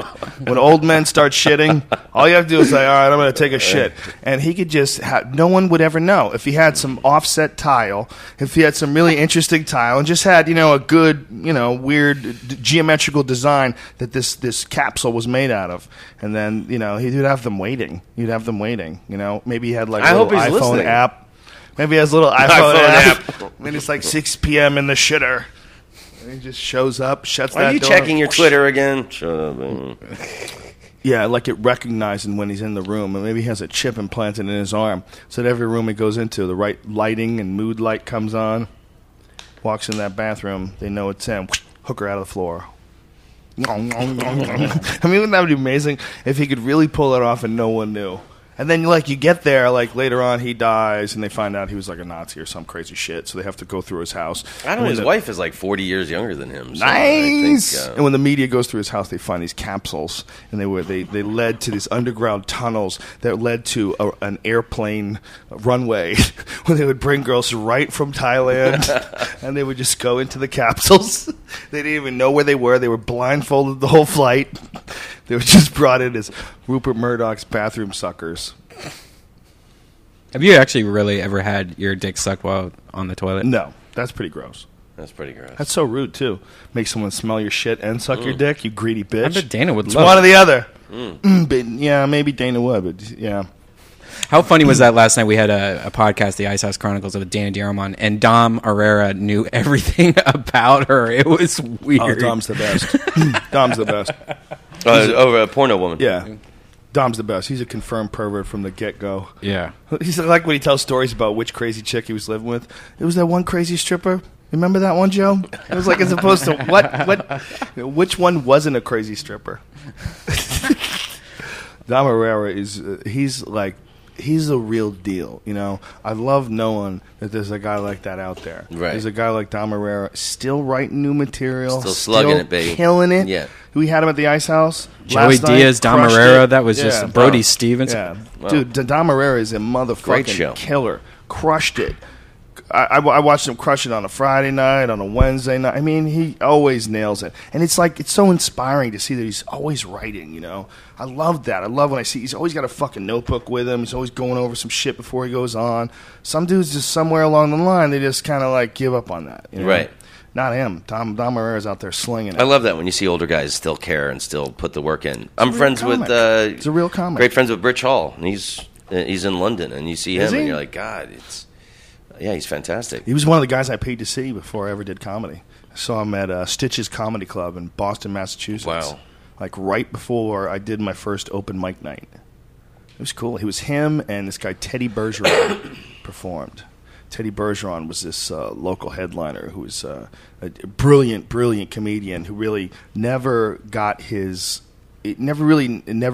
notoriety because he had a problem with drugs and alcohol and all kinds of shit. But he's like a legend back in Boston. I mean, just an amazing comedian. And I saw Rich Hall. Didn't he? What was his? I remember he played in Orlando when I was an open micer, and he had a lot of props. He came out. He had like a tricycle, and there was a car door welded to it. Yeah. And he'd roll down the window and he leaned out it was like really cute stuff. Yeah, he had a lot of weird. And he shit did that sniglets, That's you know. what it was. But yeah, no, he's like. What was the sniglets though? Explain. Those were words for things that there are no words, like like- belly button lint and all these different. Like that silly crust things. around the milk carton that falls off into your cereal every time you unscrew Right, it. the right, toothpaste right. that sticks to the sink, and but he's actually very political, social-minded comedian now. Is he really? Yeah, and you see him, and he's like that was the thing about Miles Davis. He had like 7 or 8 different styles in the course of his career, and that's kind of like Rich Hall is got to be on his 9th style of. That's comedy. cool. So he's doing it in London now. Plays theaters all over England, yeah. And didn't he have a comedy festival. farm in like British He's- Columbia or no, something? No, like no. that? He's got a ranch in Montana. Montana. Yeah, That's right. I went out and stayed with him a couple years ago for the month of August. A ranch in Montana because I know Harris Pete from the Comedy Store was a buddy of his, and Harris Pete used to do stuff with him out in the ranch. Yeah, he's got a That's really a crazy thing to have a ranch in Montana. right. That's legit, man. That is legit. That's big sky, son. and it's so beautiful out there. And he's got a pitching machine set up in his endless backyard. Why did he decide Montana? So we would sit. He loves it. Montana is beautiful, and so we would sit in his backyard for just hours, smacking the shit out of baseballs. That's It's like awesome. when you're a kid and you think, oh man, if I ever get a lot of money, I'm going to have a batting machine in my backyard. Right. But why? I mean, Montana is most certainly beautiful. Don't get me wrong. But why did he pick that as opposed to like Wyoming, Colorado? Like, what about Montana appealed to him? It's stunning there. The area is Livingston, and it's breathtaking. You know what else is amazing? They're very. There's a lot of cool. I think Jeff Bridges lives there. Peter Fonda lives there. There's a lot of. Do you think you could hang out with them if you lived there? I think yeah. I mean, Walter Kearns is writer who wrote Up in the Air. It's a small town. Everybody knows each other. Mm-hmm. So we're sitting on his porch. People coming by, and it's awesome. I actually hit a deer, and I had to stay a week longer than I had anticipated. And I always thought that kind of thing. Because you hit a deer? Yeah, my car was the whole front end was smashed. You had to get it repaired? Yeah, it was undrivable. Wow. And it was like 4:00 in the afternoon, really sunny, beautiful day. I always thought that kind of thing happened at night. And I was only going like 45. I was just building up momentum. I had just turned on this road. And it was actually kind of beautiful to see this gorgeous creature up close like that as it bounced off my hood. Yeah. It's like this really radiant red, brown coat. Yeah, we're so removed from the variety of nature that a deer is like some shit from Avatar, you know? Oh, it's alive. Look, it's alive. Like, we control all the animals in our perimeter. That's why we're able to, like, walk down streets. Our bare, fleshy asses. We don't have to worry about elks ramming us and shit. We sort of control the perimeters. We keep the animals out with all this hard surface and craziness. But so deers are supposed to be around people. It's like, that's what you're supposed to, they're food. You're supposed to live around them. They're delicious. You got to have a good bumper, though, man. You ever see those bumpers that they make for trucks? Well, that's why everybody has trucks there. Yeah. And well, not just trucks. They have a specific type of bumper. Right. See if you can pull it up, Brian, because it's like some Road Warrior type shit. Right. They have a cleaver bumper. And they just knock them down. Yeah, well, if you hit it with this bumper, it deflects it to the left or to the right. You know, the idea is that you can really get fucked up by a deer, especially an elk. You hit an elk, or a moose. Moose are massive. Yes. I saw a huge pickup truck there that had hit a moose. Really? And it was mangled. The whole big engine so was crushed like a huge. aluminum can or something. They're so huge, man, and they're so stupid. Look at this bumper. There you go. That's what I'm talking about. Is that what it's called? I don't know. No. The deer slaughterer. Look at the big lights too on the front of it. That shit's also important. Did you know semis? The front tires of semis have like spikes coming out of them. What? I'd never noticed. Like the on the hubcap area. On the hubcap. I've never noticed this before. I just started noticing it yesterday. They have like these Mad Max spinning or James Bond. Like, yeah, not all of them. I think that's like a special. That's like getting rims on your car. You know, if you're a trucker, I think. That's it's sexy. But I noticed I noticed it yesterday, and I noticed every truck in LA at least has it. And I wonder, is that just so if like anyone tries to come over on them that they just like destroy the car before the semi loses its tire? That probably. is Mad Max. It's probably pretty smart. I'd probably like that better than I'd rather your car get a little fucked up than this semi lose a tire and go careening into a crowd. Yeah, I never noticed. How prophetic was Mad Max, the Road Warrior? They're fighting each other for gasoline uncomfortably as it gets closer. The big guy, I am the humongous, and then his gay lover with the mohawk gets the whatever you call it, the boomerang in the head. Remember that? It could go that way if you look at parts of the world like Liberia, where it's like a really badly fucked up area of the world, especially during the Civil War, which was not that long ago. Liberia, where we sent the freed slaves that wanted to go back to Africa. Exactly. I mean, horrific. Their capital is Monrovia. Oh, you know a lot about Liberia. I know a lot about. Did you ever the watch world. that Vice? You are a fucking international man. You are, Tom Rhodes. Did you ever watch that Vice Guide to Travel on Liberia? Mm-mm. They covered that guy, General Butt Naked, the guy who was a born-again Christian who has killed thousands and thousands of people, murdered children, ate their heart and shit. Wow. Yeah, really intense Civil War type shit, and then became like a Christian, found Jesus, and apparently they let him off the hook. With a child's heart, do you drink red or white wine? I think you just take it raw, like a shot. Wow. No ice, nothing. Yeah, it's so twisted that this guy gets to say, I found Jesus, now I'm good, and they forgave him. And then all your sins are gone. Yeah, I mean he's like an incredible war criminal, and he used to fight naked, just take off all his clothes. That's why he's General Butt Naked. Yeah, wow. that was his deal, just kill people naked. Personally responsible for the deaths of. I never saw. I actually watched this documentary last night, and if you haven't seen it, you should watch it. It's called The Century of Self. I have heard of it. I like traveling all the time, and I love watching like BBC documentaries and free online documentaries. And this thing's called Century of Self, and it's about this guy Edward Bernays, who was Sigmund Freud's nephew, and he after World War I. He wanted to do propaganda for interested in controlling the masses, but he changed propaganda to public relations. Oh. And this guy did. He got like women to smoke, like the women's suffragette movement, and women trying to vote. Women didn't smoke cigarettes; it was really a taboo thing. And then he got these women to light up at this march. And they called them torches of freedom. And then now we're equal to men. We can smoke. And just like, just all these things about manipulating the masses through, public relations. And yeah, well, they've been doing that since the get-go. As soon as people figured out how to talk, they figured out that they can lie. You know, you don't have to tell the truth. And then they just got better and better at it, and it evolved like everything else. Like but yeah, it's interesting. It's like a evolved. 4-part series. It's like an hour each thing. I think the BBC made it. But then like the last episode is how it's used in politics. How the corporations learned this at the turn of the century.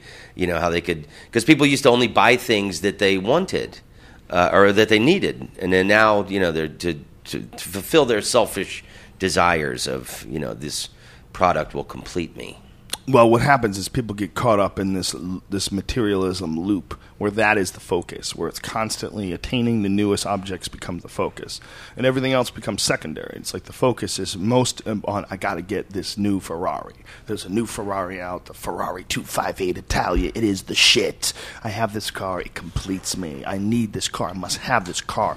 And then you get that car, and you think looking at Lamborghinis. Like Lamborghinis are more badass. And then you're looking at fucking Veyrons, and you're getting crazy. You're focusing on objects instead of actual pursuit of. I think you're hanging out with a higher class of people than I am. I'm not even talking. I'm talking about any human being that does that. I mean, Right. like real extreme materialists. I mean, I obviously took it I took it from Ferrari to that, but it doesn't have to be that. It could be a fucking Mustang. It could be a new Right. TV. It could be a new computer. It could be we somehow or another can become obsessed with attaining some sort of a new object. The Galaxy S3 is out. Have you tried it? It becomes like the focus of your fucking day. You're watching all these YouTube reviews on the Galaxy S3, and you're like, what the fuck am I doing? I have a phone! Why am I being so crazy? Like, what am I doing here? Am I going to use all these features? Have you seen the Galaxy S3? Who cares? Who cares? How dare you? It looks pretty sporty. It looks like those Droid things have finally caught up to iPhones, and they even passed them in a lot of ways. Nope. You don't think so? No. Like you paid attention, bitch. Dude, just being after shows, getting talking to all these people that have their different phones and asking them every single time I go. So do you like it? Do you like it a lot? And he goes, yeah. I mean, I want an iPhone, but man, I just can't afford it. And I'm like, I get that. That's cool. You can't afford it. It is more expensive, but. What really sucks is just like using these people's cameras, like because everyone wants to take a photo and stuff, so you get to see their photo afterwards. So we pretty much are the best beta testers, or just to play with For shows cell phones. for cell True. phones. And every time I'm like pretty interested, like let me see what the photo looks like. Let's do this, and it's always shit. Shit, especially like those Sprint ones, those HTCs. Yeah. Those things are fucking terrible. It's all blurred out and shit. But I'll tell you, I did see someone take a picture with one of those Galaxy 3s, and it was badass. Really? I mean, It was I would if really somebody good. gave me one, I would use it for a month. And You know Is what this I a did? commercial? No, that Note. That have you seen the Note? It's called what is it? A Samsung Note? Yeah, it's just like Galaxy it's Note? a smaller iPad. It's like a fucking iPad. It's ridiculous. It's when huge. people It's have awesome. those. It looks awesome. Fits in your pocket. It's the shit. I gotta get one. I must have it. I'll tell you what's See? weird now, like traveling. I just spent 2 months playing all over Europe, and I had a week off. I went to Rome, and you see people with their iPads and taking them around and taking photos. Yeah, with them. videos. It's really weird to be at like the Coliseum and see somebody. Well, the new pull out iPad- this big ass iPad. Yeah, the new iPad's camera in it is really, really good. Is it So, really? yeah. What is how many megapixels? It's HD video camera. Well, then that so it's not so strange. it's That's that's incredible. But they're Such a skinny little thing, and it's got an awesome. But like camera in it. it's 96 degrees in Rome. It's hot, and especially the Colosseum and the ancient ruins, and you got this. Electronics don't like moisture. Right, but if you did have one of those things and you were walking around with it like that, they know what the fuck they're doing when they make these. They're not going to fuck up with moisture, but you're going to get some amazing pictures. You're going to be able to see it on a big screen, a big iPad screen. I could see that because a lot of times you take a picture of something as spectacular as the Colosseum, you don't exactly know what you got. If you take it with an iPad, you know exactly what you got. That's kind of badass to think of just that alone. If they eventually get it to a point where you don't need a real camera, like they can get the technology down. I don't know if it's really possible. We don't need an extending lens or anything nutty like that. That would be the perfect thing to take pictures with, an iPad. You can see what the fuck your picture looks like. I think that we're going to see with the next iPhone is a smaller Note You think so? type iPad. There's already been a lot of rumors that they're going to have like a 7-inch iPad, which it would be kind of like around the Note size. Or, Is this 7 inches? I don't know. I have no idea. I But just compare everything to my dick. See, my dick's bigger than that. it's about half the size of an So you know my iPad. dick is bigger than this right here. It's really incredible that just to have the access to all of human knowledge in your hand. Like we were talking before we started, Yeah. like it's a great thing about smartphones is you're talking to somebody now and you're like, oh, what's the fastest bird? Yeah, it's like or somebody's at a bar talking shit, and you can, Cannonball 3 won best actor. Whatever. Yeah. You're like, yeah, fuck you. Let's go to the answer machine and you look it up. We love doing that on the podcast. It's the coolest thing when you were like, "Who the fuck was that?" Right, like I was saying Let's find out. about the torture songs. Yeah, exactly. I mean, remember years ago, like if you needed to like make a phone call and you're driving on the highway, you had to like get off on the exit, find a payphone with AIDS on it, and call somebody. Remember back when you really were worried that you could possibly catch AIDS from a phone? Like when AIDS first came out, you're like, "What if it's on this? What if AIDS is on things? Like, what if it's like the flu?" Right? Yeah, and remember, like, and then like recently, it's come out in the news that we're kind of close, not to eradicating it fully, but like to really minimizing it.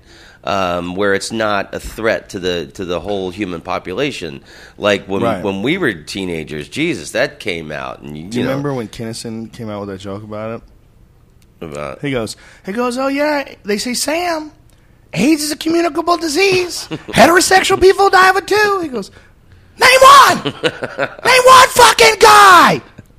It's not our dance." I'm like, whoa, holy shit. Sam was the best. He was my favorite ever. Sam was great, man. He was the best. He's the most, to me, Richard Pryor's probably really the best, but Sam was one of my favorites. I mean, right up there with Pryor to me. If you ever like say who's the better comic, you fellas, have to say do you Pryor. love me? Pryor was the best. You ever see me in the front yard working on the yard? Just shoot me dry, run me over, just kill me. I'm in hell. You got to say Pryor was better because Sam would have never been Sam if Pryor hadn't come first. You had to have a guy like that. Like Pryor had to have a guy like Lenny Bruce, and Sam had to have a guy like Pryor. Yeah, you have to have somebody that shows you the way. Like every one of us is sort of piggybacking on everybody else's.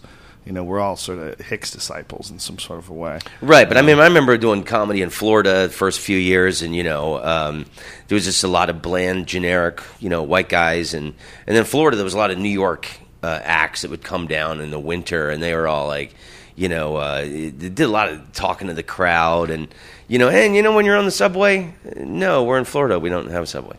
Well, that's city guys. But I remember there was just like this kind of 80s hackiness, and then it was the comedian Ron Bennington. He's on Sirius now. I love Ron Bennington. And he was like the first beast of a comedian I saw. He was so brilliant, man. Like the first guy I ever saw talking about like things that mattered. And I saw him, and that like opened my eyes. Like, wow, you can actually talk about shit that matters. And then maybe a year later or something, Kinnison exploded, and like those were the first two guys I saw where I was like, wow, you can approach this. Totally you don't have to, pander to the masses. Yeah. You can talk about real shit that matters. I heard about Kinnison from a girl I was working with. It was a chick I worked with at a Boston Athletic Club. She saw Kinnison on HBO. She said it was so funny. She came to work the next day and was reenacting his bit about the homosexual necrophiliacs who were having sex with the dead corpses. Oh, it was really funny. She was doing it in the parking lot. It was so funny watching her do it that I had to check out Kinnison. And I was 19, and that was the first seed that was planted in my head. I remember thinking, like, whoa, like, this is comedy too? I never thought that this could be – like, this guy was – for folks who don't understand, before Kinnison came along, there was nothing even remotely like that. A guy who just would scream – just like, I live in hell! Yeah. I was married for 3 fucking years! I hope you slide like Club Med. I hope you slide under a gas truck and taste your own blood. Die! I want my records back! I want my records back! His pain was so awesome. It was like, here was this guy who was just so completely different than anybody he'd ever seen before. A former preacher. He's fat and short. His hair's all fucked up. He wears a hat. He wears a beret. And totally confident. Covers his body in a trench coat. Walks on stage with sneakers on and just dominates you. Just dominates the room. From the moment he gets on stage, you can't wait to hear what this guy's going to say next. Oh, my God. And then, like, in Florida and the southern United States are so, like, heavy Christian Jesus freaks. And that stuff he would, be doing about Jesus jokes about, Well, he had the most clout of anybody. He was an actual because he was a pastor. Preacher, yeah. So they couldn't fuck with him when it came to like biblical verses and shit. He could get away with shit that a guy like you or I might not be able to pull things out of it. He pulled Leviticus out of his ass. He fucking taught it, which is amazing. It's just what a crazy life.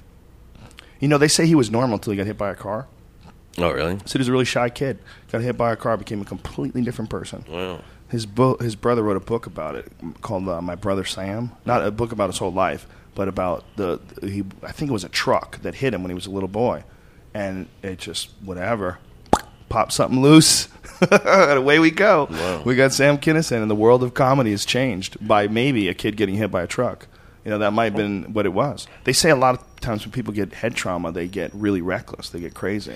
Yeah, well, there's that famous psychological thing. I think it was in Connecticut or New Hampshire or something, like 100 years ago. Some guy was a really nice guy in the village, and he was at work, and this big metal pole went through his brain, and he lived.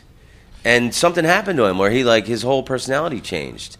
Where he became just like a huge alcoholic asshole, really mean guy. Where just this brain trauma just completely changed his personality. Well, there was a story in one of those London tabloids. And then some people get hit, and then they speak fluent French. I don't know if the story was true, but there was a guy who was a rugby player, and something happened to him. He got knocked unconscious. I don't believe and that. You don't believe it? And No, he became because gay? we talked about this before, and we looked at photos, and he looked gay before also. So you think he was on the fence? Yeah, I He think was he's Oh, and then teetering. well, that's what they says, that it made him gay, and he woke up and he had no desire to be with women anymore. Remember, the government was working on that gay bomb. Yes. Wouldn't it have been great if that would have worked? Wouldn't that have been great? All our enemies, we just dropped this gay bomb on them. Yeah, and we were gonna everybody drop it on starts Iraq. making out. We're going to God, turn it's too Iraq. bad they couldn't have perfected that. Turn Iraq into a big, just Gay bar. just a big gay hoedown. They changed their national anthem to "It's Raining Men." What a ridiculous idea that they thought they were going to develop a bomb, gay bomb. that you That's could hilarious. drop and it would turn turn the soldiers on themselves. And the idea would be that it would kill morale because they would just be butt fucking each other in the trenches and they would just give up when we came with guns. Right. They probably did create it, and they probably let it loose. But it's such a homophobic idea because you're saying that a man is incapable of fighting. No, if he okay. becomes a homosexual, that's the idea. Is Well, that I it know, demoralized them. Yeah, I think it made men instantly desirable was the thing. Well, yeah, but also the idea was that they would be demoralized. They would start having sex with their coworkers. That was the idea. That was so. It was made by people who I were think it's straight. already pretty prevalent in the Middle East anyway. I think they say boys are for fun, women are for procreation. Yeah, I've heard that before. Is that really true? Yeah, I think there's a.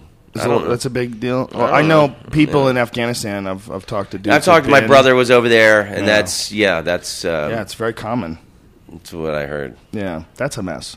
Yeah, There's a lot of the world really fucking sucks. there's a lot of and then, you talk to people and they're complaining here. Yeah. It's like oh, please. paradise. Pasadena? Yeah, you're bitch, not- do you know how nice it is out here? Yeah, it's ridiculous, isn't it? So there's parts of the world where the apocalypse exists. It's going on right now. I did a gig in Estonia, country dropper, about a month and a half ago, and it's really cool up there. It's right underneath Finland, and it's the second least religious country in the world after China. Really? And it looks like Hitler's wet dream up there. Everybody's just tall and blonde and really good looking. Skype was developed in Estonia, apparently. And a really interesting, cool people and very intelligent people. It was awesome to perform there. What was the point of this story? Doesn't matter. Estonia was awesome. Oh, that There's was it. religion. That's it. That's the second least religious country in the world. And there was in the main square in Estonia, there was this church choir of young teenagers, and they were singing happy praise Jesus songs. And somebody gave me a pamphlet, and they were going to the church. And I'm filming stuff constantly in my travels because I'm obsessed with making these little YouTube travel videos and stuff. And What's your channel? King of Haha, or King just search of Haha. Just Tom Rhodes. Search Tom Rhodes, it'll pop up. RHOD. And these kids were from Pasadena. They're I couldn't believe it. They were from Pasadena, Baptist church or whatever. And they were in Estonia? Estonia, converting souls, singing. Whoa, also they happy- were missionaries. singing Happy Jesus songs in the main square. We had a kid on the Fear Factor once that was a missionary, and he would go over to South America and try to convert people. Yeah. And, like they would go there. He was a Mormon missionary. Kind of crazy, That's they tough. show up in really poor places, and the Listen, thing about, I know you live in a really hot jungle, but would you consider wearing these underwear? I want to tell you about a man named Joseph Smith. He's 14 years old, and he found golden tablets that were the lost work of Jesus, and only he could read them because he had a magic rock. Anyway, Wasn't there a talking lizard? no, it was a seer stone. He looked through a seer stone, a magic stone. Maybe there was. I thought there was a talking too. lizard, like a white salamander or something. Really? Maybe. Yeah. Maybe that too. But And they were the lost works didn't the of Mormons Jesus. believe that black people did not go to heaven until they got an NBA team? And then, What? yeah, Is that true? Apparently, I'll tell you what. yeah. Until the mid '70s, they. Mormons are really nice people. That's one of the things that the religion does do. Is it supports a sense of community. It supports banding together. That's and true. helping each The other. Mormons I know are extremely good quality people. I have some friends that are Mormons, and you have never met, and they're wealthy. You have never met more charitable people. They've literally had homeless people stay on their property, and then they're wealthy people. They bring in people off the street, and they're constantly trying to provide anyone who's connected with the church with a means to a better life. They give people jobs. They help people out. They drive people to the airport. I mean, they're super charitable, nice people. Right, and I think that genealogy Library of Congress they have in Salt Lake City is like the most comprehensive tracking of ancestry on the planet. It's too bad you can't have this idea of being a Mormon without all the loony-toony shit. It's like, can't we just have like a sense of community, being cool to each other, nice to each other, and all be based on love, and not have all this wacky Joseph Smith from 1820 shit, where it's like, what, golden tablets? No, this is not the American Indians are not a lost tribe of Israel. No, they're not. That's crazy. Like, they've already checked. They've done like a guy who was a Mormon spent a fuckload of money to get the DNA mapped of the American Indian. They're Asians. They come from it's all coming down from the Bering It's Strait. amazing that they can test DNA and tell where all of your ancestry comes from and what parts of the world. It's amazing. Did you see that shit they found in Antarctica? Did you see this shit, Brian?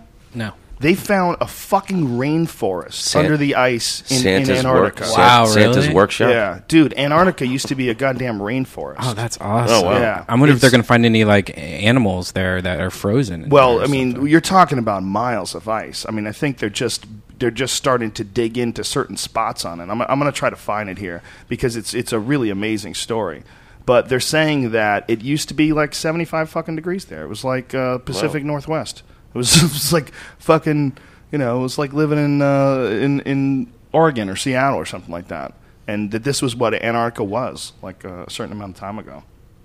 It's amazing when you really stop to think about that people were probably living there at some point in time. Like primitive people, no doubt. And then they had to get the fuck out of there. The whole thing changed. Way before anybody invented cars. Way before any of that shit. Yeah, it says we're once covered by lush vegetarian with palm-like trees waved in the breeze. Yeah, what? That's fucking nuts, man. my I mean, Jesus. wrap your fucking head around that, man. I need to visit the little podcaster's room. Get in there, fella. Go down there and to the left. Last door on the left. That's cool. Yeah, it's amazing, man. But I think they suspected this. A lot of scientists suspect this. We actually talked about this on the Ice House Chronicles. The maps. They have these really old maps from like the 1500s. I forget the name of the map, but there's a map of Antarctica that it's completely unexplained. Hold on a second. Ancient map of Antarctica. By the way, Brody Stevens' new TV show on HBO Go comes out August 6th, and if everyone just downloads it and watches it, Yeah, go Brody. give Brody But I some think love. we're in it. I think. Oh, really? Oh, that's right, from Brody Dara podcast? Yeah, so they came here, and they also used a lot of footage from when I used to Ustream with him right before his meltdown. So I think they used a lot of that stuff. Oh, the crazy stuff? Yeah. Beautiful. It's called Hey, Brody Stevens Enjoy It. Pull up an ancient map of Antarctica. Pull that shit up. There's a Google image search. It's amazing. Antarctica, see, there's a lot of shit about the past that we probably don't know. I mean, how much do we really know about anything more than 10,000 years old? Not a lot. There's a lot of fucking sketchy information out there when it comes to the history of humanity. But this map, I believe it's from the 1500s. And go do a Google image search. Yeah, that's yeah, I believe it's from the 1500s. straight out of Indiana Jones. It's a complete mystery because we didn't discover Antarctica until I believe it was the 1800s because it was just completely frozen and covered in ice. But these motherfuckers from the 1500s had a correct map of the outline of Antarctica. They knew where it was. They knew what it looked like. Fucking nuts, man. We don't know how. I think there's a lot of this shit. They're too arrogant with their placing of the time that history was invented and the time that civilization was invented. I think they got a little stuck on their timeline, and now shit is shifting like really, really radically, like far back. Like a recent discovery in Africa. I think they pushed the start of civilization back another 20,000 years. It's pretty nuts, man. Stop and think about how fucking long ago that was. It was nothing. Blink of an eye. That to this. Mm-hmm. That to Tom Rhodes on the internet right now and performing at the Ice House Comedy Club here in lovely downtown Pasadena. IceHouseComedy.com for tickets. TomRhodes.net. Powerful Tom Rhodes. Where are you based out of now? These shoes, I don't live anywhere. I've had You're everything an in storage animal. for like 6 years and just travel constantly. Wow. That's weird. That's I like nuts. it. Yeah, You travel with your wife? Yeah, she travels with me. Oh, that's badass. Yeah, So you got like a little... she's in Holland right now. When we she's European, so to get the green card, she couldn't leave the country for a year, and then I just did 2 months all over Europe, and she was with me, and so she's visiting her mommy, working on her stuff. And so you just go. You guys don't have a house anywhere. You don't. No, have an and then when apartment? we're, like last year, I spent a month in Asia. There's great tours all over Asia right now. And then we spent a month in Australia, 4 months in Europe. And then we'll take a little trip. Like we had a couple weeks off when we were in Asia. We went to Bali. Mm-hmm. And she doesn't give you a hard time. Like, can we just get an apartment? I want a place to put my shoes. No, that was always it. I was like, going through these, relationships that didn't work out. I was always like, God, why can't I find a woman that likes to travel and sleep late and laugh a lot? And I found her. That's awesome, man. She's great, and she's a photographer. So, she's just looking for art everywhere, and that's she's cool. awesome. She's fun. It really is all about finding human beings that you're compatible with. That you're better because of them. They're better because of you. You pump each other up. So many people get in that negative fucking relationship loop, and it's so common with comedians. It's almost like a cliche. Right. So it's cool to hear a guy like you who's living this crazy life of travel, but yet you're very happy. It's nice to hear that when you find someone that's that's she's compatible. an amazing human being, and she loves comedy. She loves hanging out with comedians, and yet she still hangs out with you. Hey, come on, it was there. I gotta take it, lady. Which it's awesome. So it's never like, oh, can we leave now? Yeah, it's always she loves hanging out with comedians. She loves the jokes and the creativity, and she's a great laugher. It's amazing when you look back at your life at all the people that you could have wound up with, isn't it? You're like, oh. I'm so glad I waited. Yeah, I'm so glad I waited. And they're probably glad that you waited too, because you became a different person along the way. You evolved along the way. I mean, if you met this chick now when you were 20, you might have fucked it up. Right. That's how I always look about it. But if you look back at like some of the relationship that you were in and some of the shit that you tolerated, you're like, oh, what? You would roll the dice. You meet someone, they're pretty cute, you have a conversation, you get a phone number, you make a date, you try to be cool with each other. You don't even know how crazy they are until, you're 3 months in and you've been fucking without a condom for 2 months. You don't even really know how crazy she is. Right. It's always the it's always the crazy girls that are the cyclones in the sack, man. Yeah, I remember I was with this girl, and she was nothing but a headache, and just wanted to argue about such minuscule shit all the time. But she was a butthole licker. Oh, Jesus. And you will stay in a bad relationship, son. 2 years longer than you should for a girl who, tongues your anus. Was she, picky about when to do it, or was she, right after the bar? No, it was always... No. Out of the shower? No, it was always... it was a timely surprise that she knew how to deal out. A timely surprise. Did you like shave your ass for her? No. If you knew you let it go hairy. Wow. How clean does it ever really I get when it's hairy? Well, I mean, how much are you washing down there that you're allowing that girl to lick your ass like that? Why I was scrubbing pretty ruthlessly when. I wouldn't be trusting my hairs down there. That's like saying, here, wash your face with this washcloth that I've been shitting into for the past 30 years. Yeah, fuck that. But I cleaned it really good. Those hairs, who knows how long those hairs will cling to your asshole. That's terrible, man. That's a really You terrible took my choice. romantic story and turned it into a little dingleberry festival. It is funny how you look back on, especially when I get really high. That's when it really jolts me, when I really start thinking about like girls that I dated like 20 years ago or whatever. You really start thinking like how insane like those like really young early relationships were, how ridiculous they were. You know, and what a strange thing it is, especially back then when you would run into people, you would try to figure them out. Is this going to work? Can we do that? Nope, gotta go, run! And then get away from it. And then there was no fucking text messaging. There was no email. It was like, that was it. You take care. Gone. I know, and Skype is the greatest invention in the world now. It's like, you know, traveling. You remember how like expensive it used to be? Like make a phone call in a hotel from a hotel room to call your mom or your girlfriend. Right, especially. And if you're now, you international. know, God, you can talk for hours for free on Skype and look at each other. Well, it's weird, right? Incredible. What a weird world we live in, dude. It's a wonderful world. And it's just the beginning. It's just the beginning. When these Google glasses go live, have you seen these fucking things? People are walking around with glasses that just, information's in front of them like the Terminator. Yeah, you know, I've had everything in storage for 6 years here in Los Angeles because that was the last place that I lived. And what do you have in storage? Well, that's what I was going to say is I can't wait to get everything out of storage to see what electronics I've been hanging on to. Do you know, like, the technological leap that we've made in the last 6 years? Like, I think I've got, like, a Sony Walkman. Oh. I think I've got, like, an answering machine. Who fucking has an answering machine anymore? I love going through my old answering machine tapes. I don't know if you do find one. Yeah, I saved a bunch of because I had one where you could do the cassette thing, right. And I would take it out and change it all. I think I've got like 10 or 20. Go through it. I just recently went through some of mine. It was all amazing. Listen, a couple of the people were dead in it. You know, like my grandmother, like and stuff. And I'm like, wow, this is crazy. I didn't even know I had this. Yeah. I used to have a buddy of mine who died of a voicemail message from him that I listened to over and over and over again. It's a weird thing that you could record someone's voice when they're dead, long gone. They can have an impact on you, like music. I was listening to Hendrix. Well, yeah, like my father died, and I wish I would have. I wish I'd have saved all of his voice messages. And my sister died last year of breast cancer, and I did a podcast interview with her like 6 months before she died.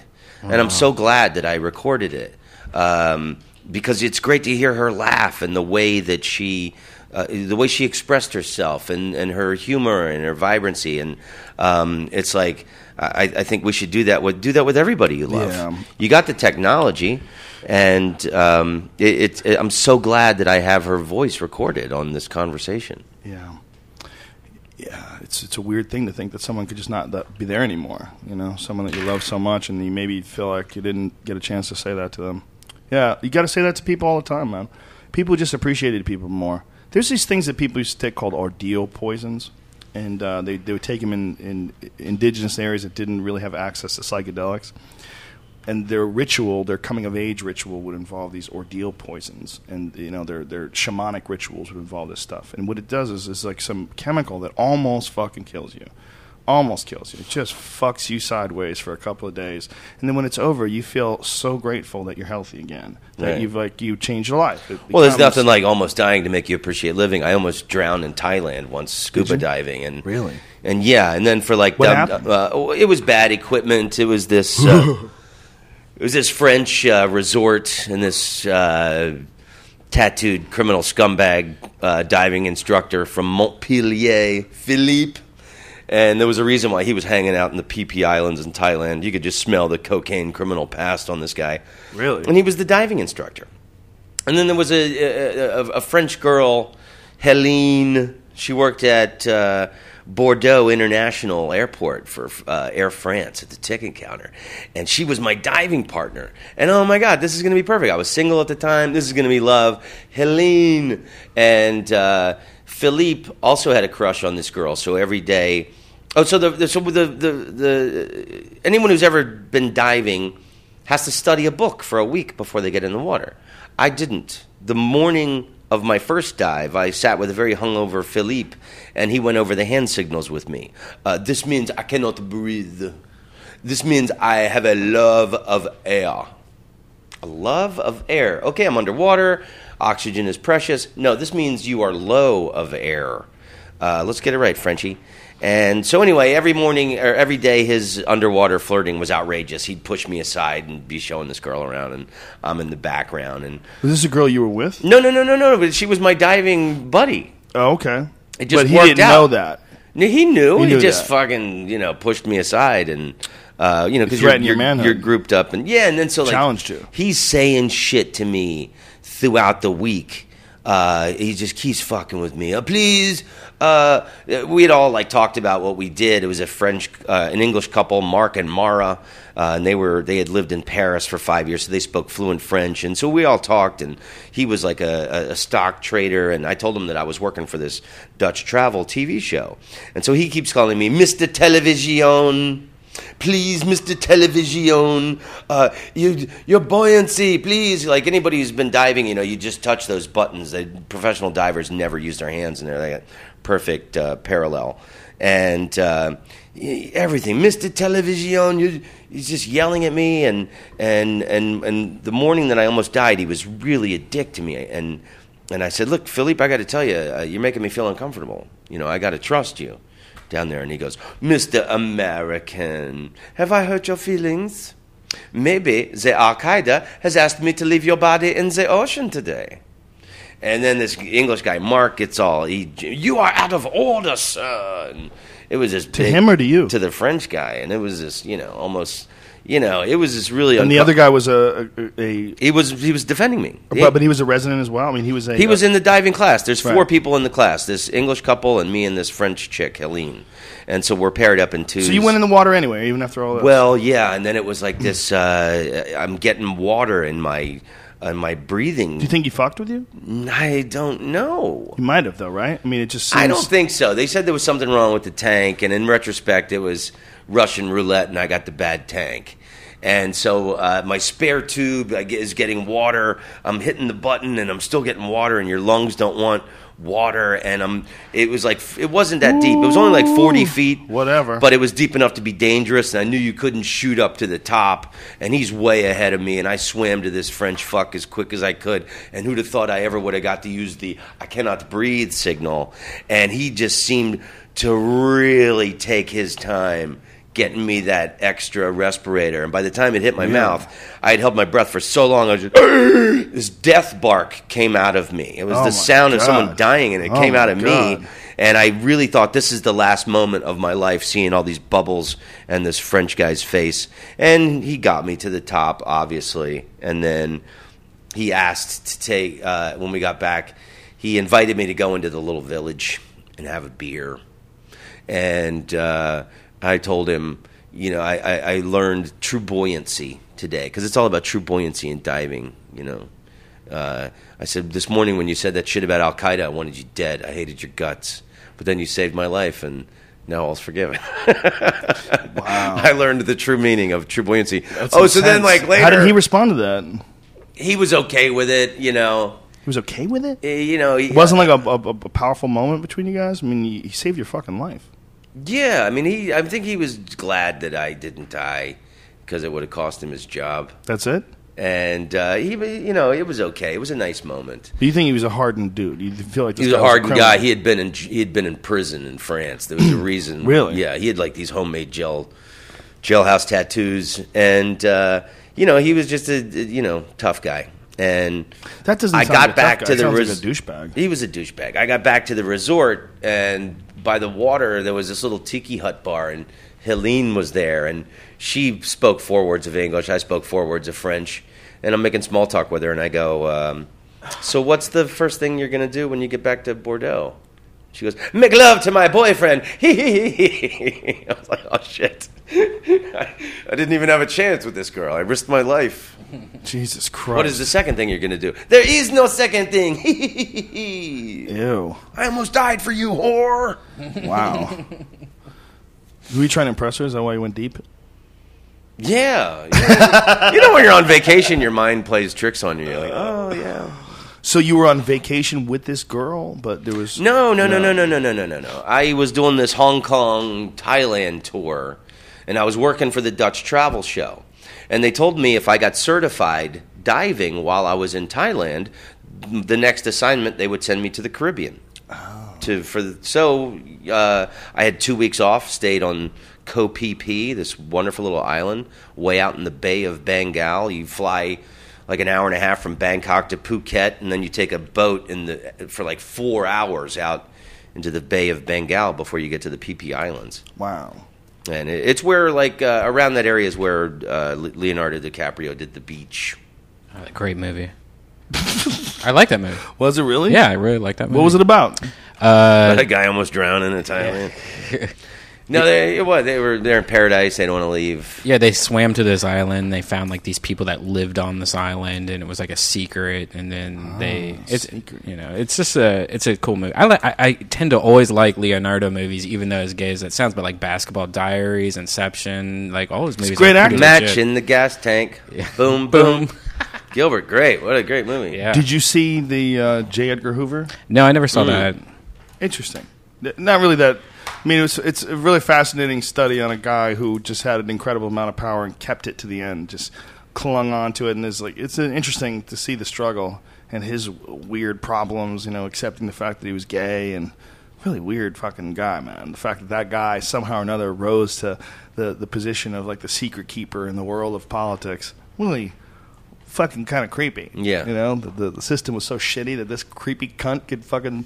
He could be the one pulling everybody's strings. Like, what did you do? How did this guy get there? They never offed him either. He had secrets on everybody. No, they never offed him. And it must be madness at the end.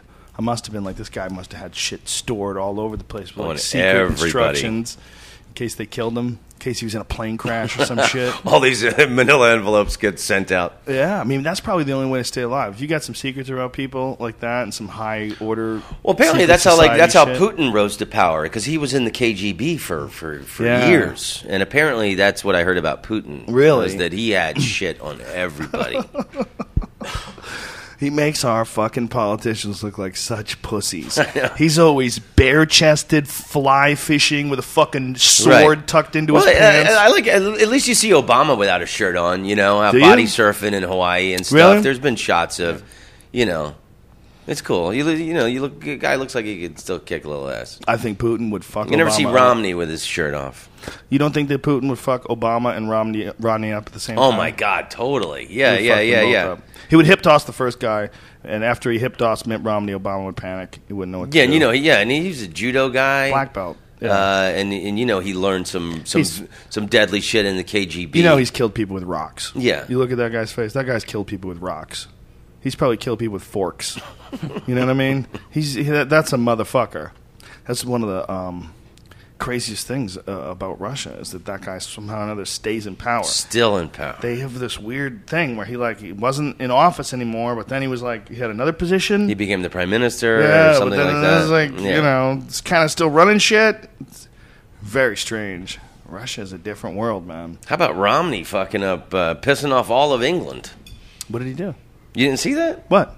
He went right before the Olympics. He said he had seen some disconcerting things that he was worried whether or not the London Olympics would be a success, and pissed off David Cameron, the Prime Minister of England. He's in the Conservative Party, which you think that would be his ally. They're more like the Republicans. They're like the same kind of people. Right. And David Cameron bitch slapped him, and he said London is one of the biggest, largest, bustling cities in the world. He said it's easy to put on an Olympics in the middle of nowhere, meaning Salt Lake City, you, Mitt Romney, punk, and just like bitch slapped him in front on the world stage. I guess that's a bitch slap. It's about the Olympics. Who gives a fuck? Seems silly. What I think is fascinating, really fascinating about this guy was he might not have paid taxes for 10 years. Right, and that I love that the Democrats are playing that old Republican dirty game. That was always the Republicans did the dirty ads and shit. And the Democrats, I love that ad where Romney's singing America the Beautiful off key, and then they show he's got his money in the Bahamas and the Cayman Islands. He cares so much about the United States that he keeps his money off foreign shore. It becomes a problem, though, when you really accept the fact that the guy is a businessman. I'm not saying that what he did wasn't unethical, but if it was legal, they're sort of obligated by their shareholders to do the things that profit them the most, as long as it's within the legal parameters and right. But whatever. Personal taxes. There was on POTUS on Sirius. I heard a Romney speech like 6 months or I don't know whenever his taxes just came out 3 months ago, whatever that was. And some guy stood up at his speech and said, on your personal taxes, it says you've got $1.6 million invested in foreign countries outside of the United States. Why isn't that money being invested in the United States if you care so much about it? And he goes, oh, well, I was unaware of that. I'll have to look into that. You know, if you're unaware of $1.6 million fucking dollars. That shit's ridiculous. Yeah. You know, Romney's desperate because his new campaign slogan is Mitt Romney. He's not the black guy. Oh, how dare you work the material into the show. How dare you, sir. How dare you? I think it's ridiculous. I think this is the biggest shell game ever. We're still playing it. We're still suckers pretending there's a real election going on. Same fucking companies are paying his campaign. And Obama, yeah. There's a lot of cross-campaigning. And it's a bribery. We've passed laws. The Supreme Court has completely failed us, and they passed laws that allow these corporations to donate as much money as they like. They act as an individual. They can make massive donations, and that affects law. And that's was it Will Durst? Some comedian a few years ago said that politicians should be like race car drivers. They should wear their corporate sponsors. Yeah, that is hilarious. I think that was Durst. It might have been. It sounds like him.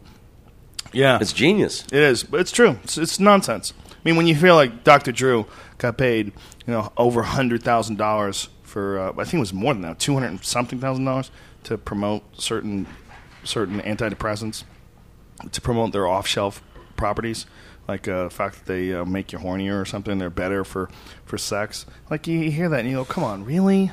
Can't trust anybody. You can't trust anybody? Is everybody getting paid off? Yeah. Everybody getting paid off? As I hawk Alpha Brain at the beginning of my podcast. I swear to God, I wouldn't hawk it if I didn't take it. I just got to comment Isn't there anybody who's not for sale? My own hypocrisy. I try to keep it as real as possible, ladies and gentlemen. It's very difficult. But that is real. Alpha Brain is real. No diet for you? No exercise? No vitamins? I told you, I just started doing the yoga. I do vitamins. Yeah. Multivitamins and shit. Yeah, fish oil's the shit. Take a lot of fish oil. Yeah. It's amazing. Make your joints feel better. I take fish oil and a multivitamin. Do you count down the days till the singularity when you can download yourself into a computer? Are you thinking about that for the future? What's that? The singularity? You don't know what, you ever hear of Ray Kurzweil, any of that shit? Mm-mm. Futurists that believe that artificial technology, or artificial intelligence rather, is going to be the next stage of existence. We're going to be able to download ourselves into machines. Nothing? I figure that to be right up your alley, man. Somebody mentioned that to me the other day, that we're living already in this virtual world, that there's some economist came out with some like secret computer code in the 40s. Then we're already living in this, and I was like... A simulation. It's called simulation theory. It's been what I've been talking about with my friends. Me and Duncan get on the phone almost every other day and talk about simulation theory. And so the thing is, there's... Duncan Trussell. Yeah, Duncan That's Trussell. who told me this. Oh, there you go. Perfect. That's who that's who I was talking to. It was Duncan who told me. So perfect. And I was like, wow, I can't afford property in this world either. He and I discuss this all the time. And it's what it is particle physicists, I believe it was, or whoever the fuck it was. These string theory guys. They found some sort of very specific code in the nature of reality. Like there's the Fibonacci sequence, and that's like where faces are designed certain ways, and sunflowers are designed certain ways. This is called the golden ratio, I believe it's called, or is that pi? whatever it is. The Fibonacci sequence is a number sequence that exists in everything. It exists in pine cones, sunflower seeds, the way the petals of a flower blossom, the way the branches of a tree. It's all to a very specific mathematical code. It's amazing. It's amazing when you really stop and look at the fact that, wow, this might really be some crazy 1 and 0 program, But Duncan is obsessed with it, as am I. We talk about it every day. It sounds, people get pissed we talk about it so much on the podcast because it becomes like almost a repetitive topic, but it's still fascinating. Still, to me, I could talk about it 100 days in a row, and it still fucking tweaks my head because it's gonna be real someday. Someday, if you believe that TVs didn't used to exist at one point in time and someone invented it, that mind-blowing change is just one step in an infinite process of constant technological reinvention, innovation, new shit constantly coming down at an ever-escalating pace. If one day we can envision virtual reality, we easily could be in it already. Why would you're not going to know? That would suck. If you wanted to live this fake life and you would have like tabs to put X here, like little floating tabs in your life where you could put, you would never think about the life being real anymore. You wouldn't even really like it or appreciate it. You can't have the tabs. You can't have a way out. It's all in. It's all in the simulation or not. Maybe it's just horseshit. Maybe it's just hippie nonsense while you wait for the end. She about that kid that got shot in the backseat of a car. The cops he was handcuffed him and shot him in the head. They said he shot himself. Yeah. Is that the one in Anaheim? No, this is a new one. The Anaheim, they've got fucking military in the street arresting people, shooting rubber bullets at people, arresting people. It's crazy. They're wearing camouflage. It's real bizarre. It seems very strange when you see them. There's a whole different thing when you see them wearing like this Iraq desert military camouflage. Like, why are you wearing desert camouflage in Anaheim? Like, right. What the fuck Happiest place in the world, that's why. But it's almost like you're wearing your gang colors. Like, you're letting everybody know, like, this is the military. This is our gang color. We'll wear, like, sand camouflage. Right. Well, I think it's the future. When I lived in Amsterdam, I guess 2002, when the second Iraq war was just about to start, there was this massive anti-war protest on Museum Plain, this big piece of green grass by the museums. Museum Square. And all these people, like thousands of people were out there, and from every direction at one point, like it was, some people started throwing bottles. There was a few, knucklehead hooligans who were throwing bottles, and then all of a sudden, from every direction of this massive square, about the size of a football field, so you got like 6 different streets coming into this rectangular big grass area. And from all 6 directions, and I've never seen vehicles like this in my life, these these gray military vehicles came busting in, and everybody's just running like rats. Tank-looking things? Like tank-looking things, and they had water cannons on the top. And these water cannons were like just spraying people and shooting them, knocking people down like, Alabama in the 60s, Birmingham, fire hoses on people. And I was like, wow, that's the future. Where they can just come in with these military vehicles and just spray people. They don't even have to kill them. Just, What the fuck, though? Really? Yeah, in Amsterdam. That's crazy. So Amsterdam's a nutty-ass fucking place. They have the best kickboxers pretty much ever. Like, even better than the Thai guys because they're bigger people. If you wanted to compare it, like the Thais certainly have the more skilled practitioners, but they're really lighter guys. But they've had guys that have done really well and gone over there from Amsterdam, even the lighter weights, and compete and beaten the Thais. But Amsterdam is super famous for kickboxing. Holland in general, super famous for kickboxing. Awesome. One area developed like some of the best kickboxers of all time. All the like big top name heavyweights, a huge amount of them came from Holland. Nice. Remy Bonchaski, Ernesto Hoost. It's also one of the world's largest banking entities. Is it really? Yeah, and that's the ultimate trick that the Dutch do is they want people to think it's all marijuana and tulips over there and prostitutes, but like the Rolling Stones and U2, I think Coca-Cola, all these like corporations are based there. The Elvis Presley estate so they can get these, low tax rates and stuff. What kind of low tax rates are we talking about? I don't know. Like Mitt Romney low? Time to move. Time to move to Amsterdam. Gets That's cold about there, Amsterdam. dude. Gets cold there, dude. Gets cold there. But Rains all when the global warming kicks in, that might be the spot, Yeah. right? When the oceans start to rise, right? Well, and that's the thing. It's underwater. It's the lowlands, and that's why they have canals. So if the oceans rise, Holland will be non-existent. Have you seen the satellite images of Greenland? Mm-mm. Greenland, for the first time, has no snow on it. Wow. Look at this. See, pull that shit up, Brian. It's ridiculous. They haven't had this happen since like the 1800s, I don't think. Greenland, and they're saying this is like one of the best signs that there really is some sort of global warming catastrophe that's about to happen.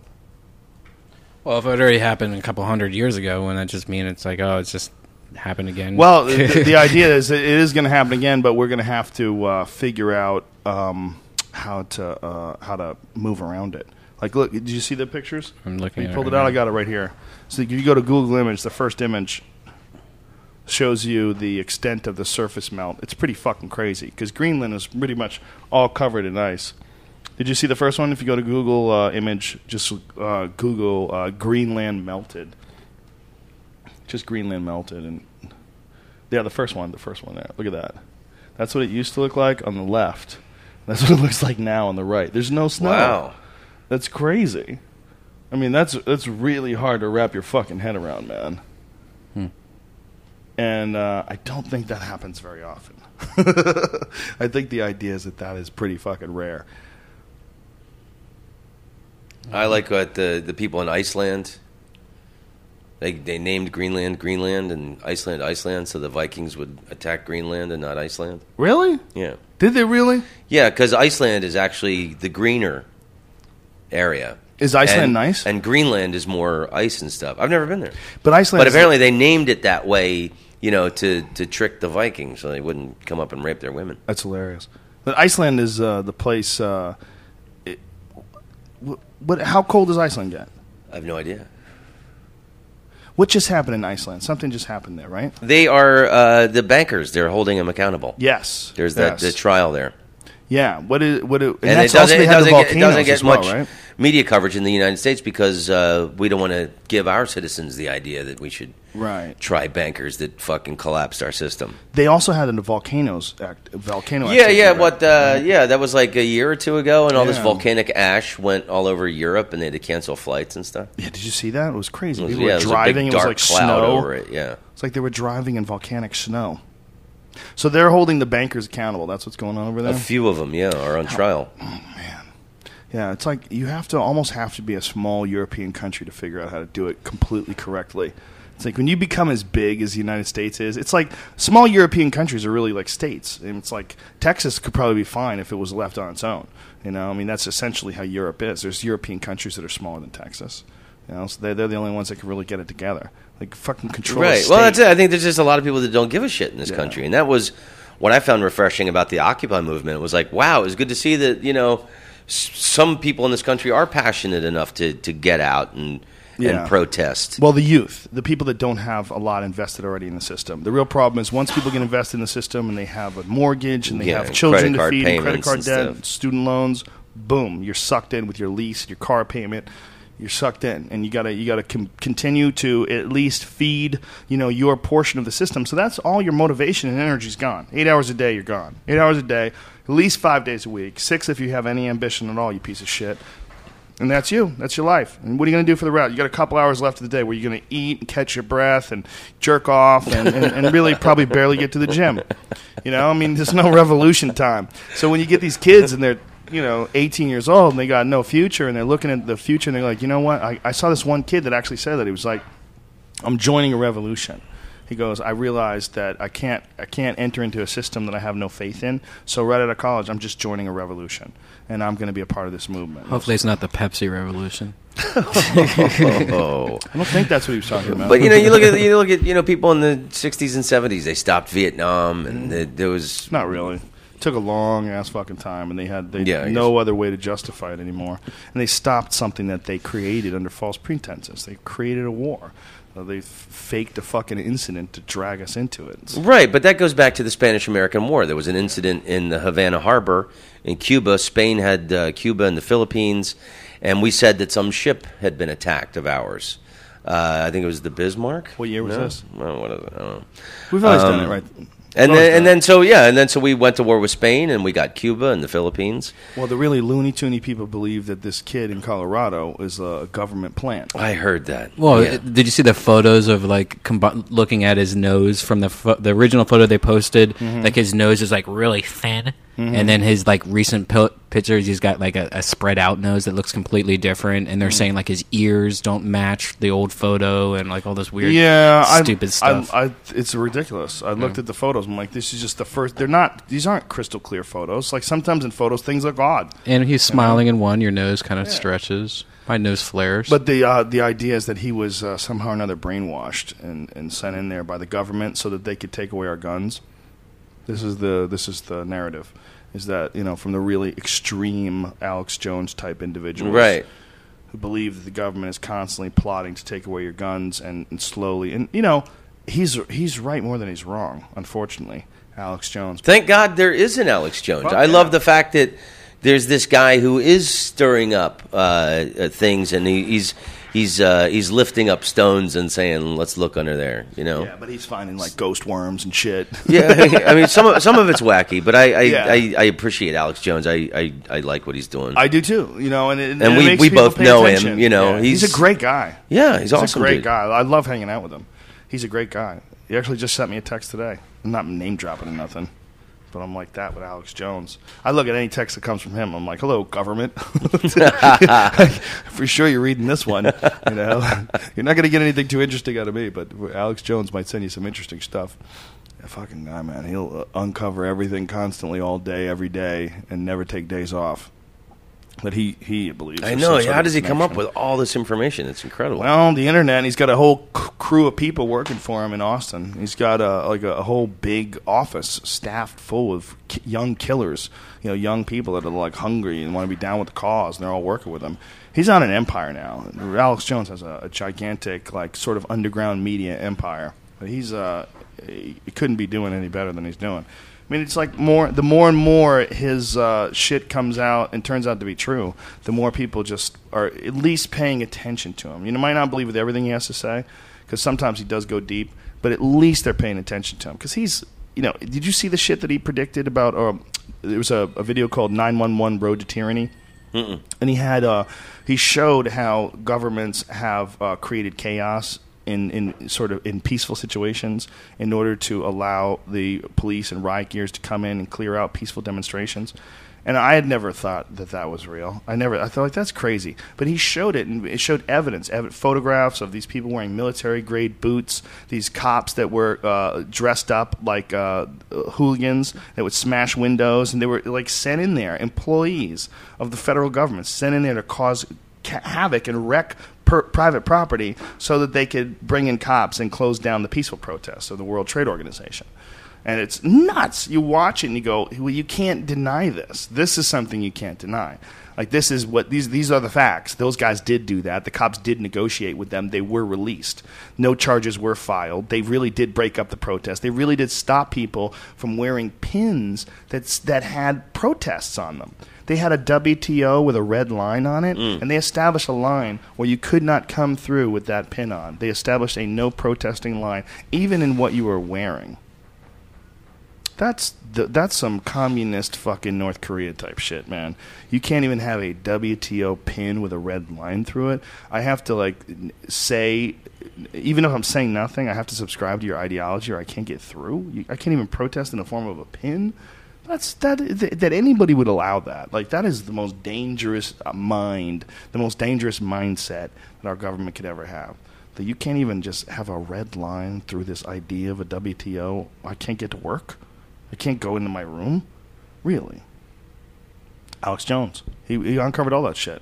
So for people that don't believe in him, like, there's a lot of stuff that guy gets that's right. Right. Undisputable. The Oklahoma City shit, that's some of the scariest stuff ever, man. When he goes deep into the mysteries behind Oklahoma City, the damage that was done by that fertilizer bomb. Right. The video of the FBI pulling unblown bombs out of the building. You know, it's crazy. It's crazy. Conspiracies are nuts, man. It's such a mind fuck to think there's so many people out there conspiring to do creepy shit, and you got to like break each one down. You know, decades later, still try to figure out who killed Kennedy. How the fuck did they do it? What happened? Right. You know, Oklahoma City, no fertilizer bomb can do that kind of damage. You know, it could mind fuck you into a state of paralysis where you can't get anything done. Where all you're doing is thinking about thermite in 9/11. You know, fucking thermite. It cut through these beams and. How did Tower 7 fall, man? How did Tower 7 fall? You could lose your whole life in that shit. Right. But then again, you know, someone's got to bring it up. Right? Keep these bastards on their toes, Does it Joe. work? Does it work? Does it work, Tom Rose? I don't know. Do you think, is there anything that is going to keep tyranny on its toes other than exposing it, other than information? I think as we lose all of our privacy, that's what's eventually That's the gonna kill thing. it. I think it's naturally going to happen because it's just so Yeah. hard to keep things suppressed anymore. Yeah, it's hard to fuck people over when everybody's going to know everything that everybody's doing all the time. That's what the reality is. The future is going to have no privacy. Yeah, just Twitter alone fucking destroyed that. Joe Rogan's at the Olive Garden with an Asian girl. You had to say it, you motherfucker. Olive Garden, you son of a bitch. 7777. Brian is on an Asian kick lately. It's always, when you reference a girl, it's always an Asian girl. Any bit you have. So they were there with an Asian girl. I'm trying new Asian material. Yeah, I know. It's all. Everything is all Asian these days. The kid's wacky. The kid's wacky. I have this new theory that I told you about the other day, and I talked about it more last night with a couple other people about how my friend, she's Japanese, and I've been trying to talk as if I'm talking Japanese, like doing like my impersonation of a Japanese person. So I'm going like that, and then every couple sentences she goes, "Oh, you just said a real word. You said, you know, apple." Or you said taco, and I'm like, wow, that's weird. I wonder if, like, I do Chinese, if I'm like, dong, dong, dong, dong, and they're like, you know, that's apple, you know, that you just said a real Chinese word. And that's just our impersonation of that, you know, almost our racist version of what we think they sound like, but yet there's some truth to it. And so then I asked my Asian friend, I'm like, what do people that don't speak English, like, what's their version of an English person? Is it just like, you know, like, is it our retard sound or something? Well, don't you remember that song? Do you remember that song that the Italian guy had put out? He was a famous Italian singer, and he put out a song that was his version of like us doing Italian. Like, I don't know how to speak Italian, so if I was like, if I was making up words, that's what he did. But he did it in what American sounds to him. Pull that up, man. It's I think it's how the American language sounds. Here, I'll Google it real quick. I think as Tom Rhodes got a little baby bladder. Look at that. Or a huge cocaine addiction. Yeah. How American English sounds.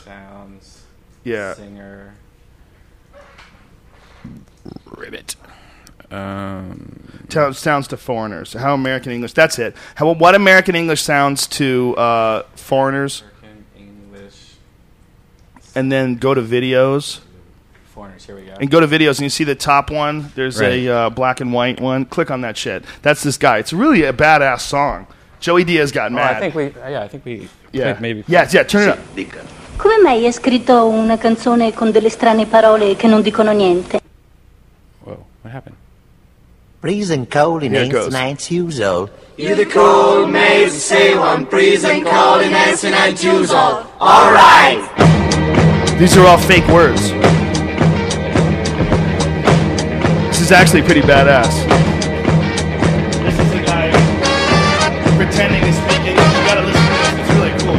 When I stay in the shoes now, I'll hold build the scene in a whole red maybe get the color boss dying. Chance of mine begin to cold, baby, stay yet, little Joe. When I stay in the shoes now, I'll hold build the scene in a whole red maybe get the color boss dying. It's fucking badass. What is this, Italian? Yeah, it's not. It's gibberish. It's him trying to do No, is this what Italian it sounds, television? Yes. It's what his version of what America sounds like. It's so crazy. You're the common, not choose, not right, for not so hope, just getting out the cover, no time. magnificent stand, light the shoes of my man. Give the cost to the match called the Raider Girls. These bitches That's are crazy. hot as fuck. Yeah, that's It's not a smart move, man. Just put a bunch of hot bitches dancing. right. Great Listen production. to this. This is the cool part.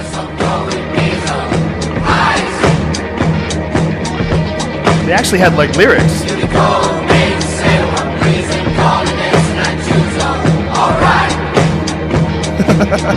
What is this dude's name? Eyes, mind, senseless. Any gold so throw away basil. Eyes. Adriano Celentano. Yeah, he was apparently he was a famous guy in Italy. It's pretty badass. Yeah, that's really cool, and that's exactly what I was talking about. Like, I didn't really know if that even existed, because you always hear like on TV and stuff, you always hear like the version of a Chinese person, or an African's just a bunch of clicking noises and stuff. Yeah. But like you don't know what English sounds like, and it makes me wonder. Like, you could tell that he had a couple words in there that were like all right and stuff like that. Yeah. But it's really weird trying to play that game and trying to find Japanese like words. Like, I've almost made it a game where I'm just like, all right, I'm gonna do this. And then she'll be like, oh, you just said good morning and shoelaces, and I'm like, wow, that's so weird. It makes me almost wonder if it's somewhere built in your brain that you actually know it. No, you're getting lucky and making up fake words. There's only a certain amount of Chinese sounds you can make with your mouth. That's funny. Whatever. Yeah, the language is very bizarre that like the Germans have such an it's like what causes these different like harsh sounds. Right, and like France is borders it, and they speak a different language completely. Yeah. It's incredible. Yeah, it's bizarre. Spain. But when she speaks Japanese to you, is it kind of trippy? Yeah, it's super weird. I think hot, right? It's crazy. I think Yurishi? Are you happy? Yeah. If you were going to learn a language, that's a rough one. Just getting into the character thing again. Right. Anything Spanish or semi-European probably be fairly easy for us to wrap our heads around. But in all these different countries I've gone to, I've asked people, how do you say, are you happy? Like in Dutch, it's ben je gelukkig. In Japanese, it's Yurishi. I think it's the one question I want to ask people when I'm in a different country. It's a good question. Yeah. Are you happy? Did you learn Dutch when you lived in Holland? Klein beetje, meneer. Heel mooi avond, huh? I don't know what that means.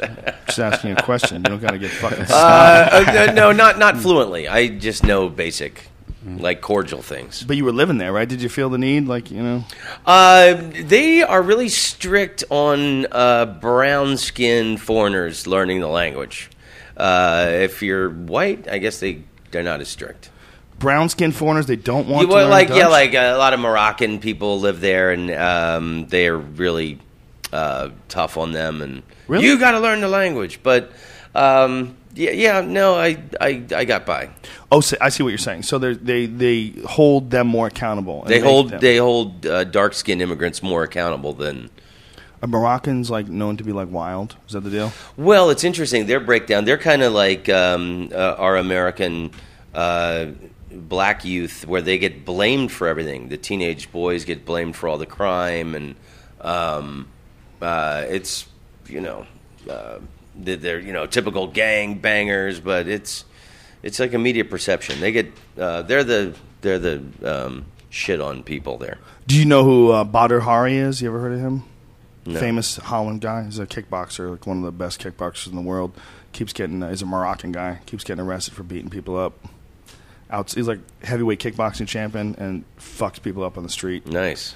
Yeah. Oh, him fucking people. I meant no, nice on the street. I meant nice that he's such a great fighter, and then he's from Holland, and he's Moroccan.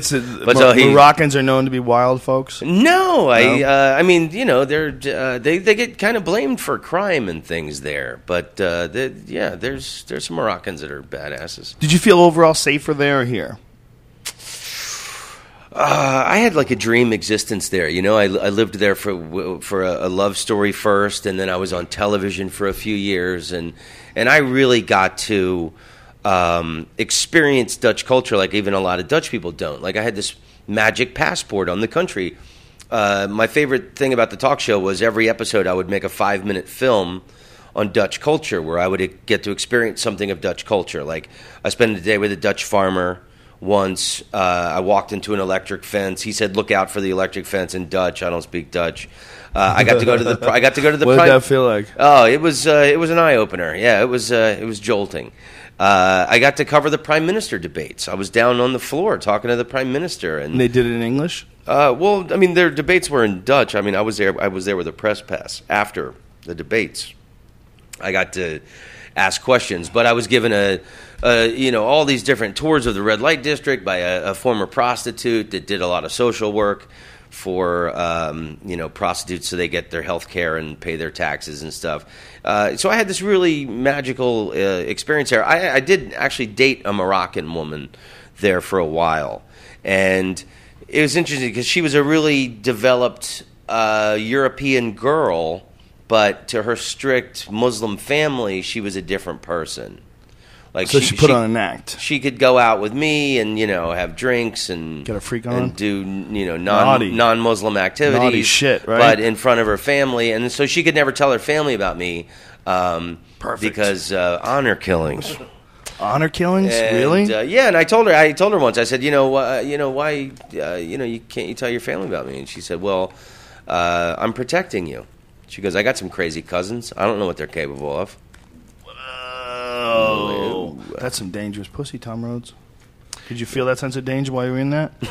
Did you feel that? No, she was. Oh, you're making. I think that was a very typical Dutch story. That this Moroccan girl is she's raised in Europe.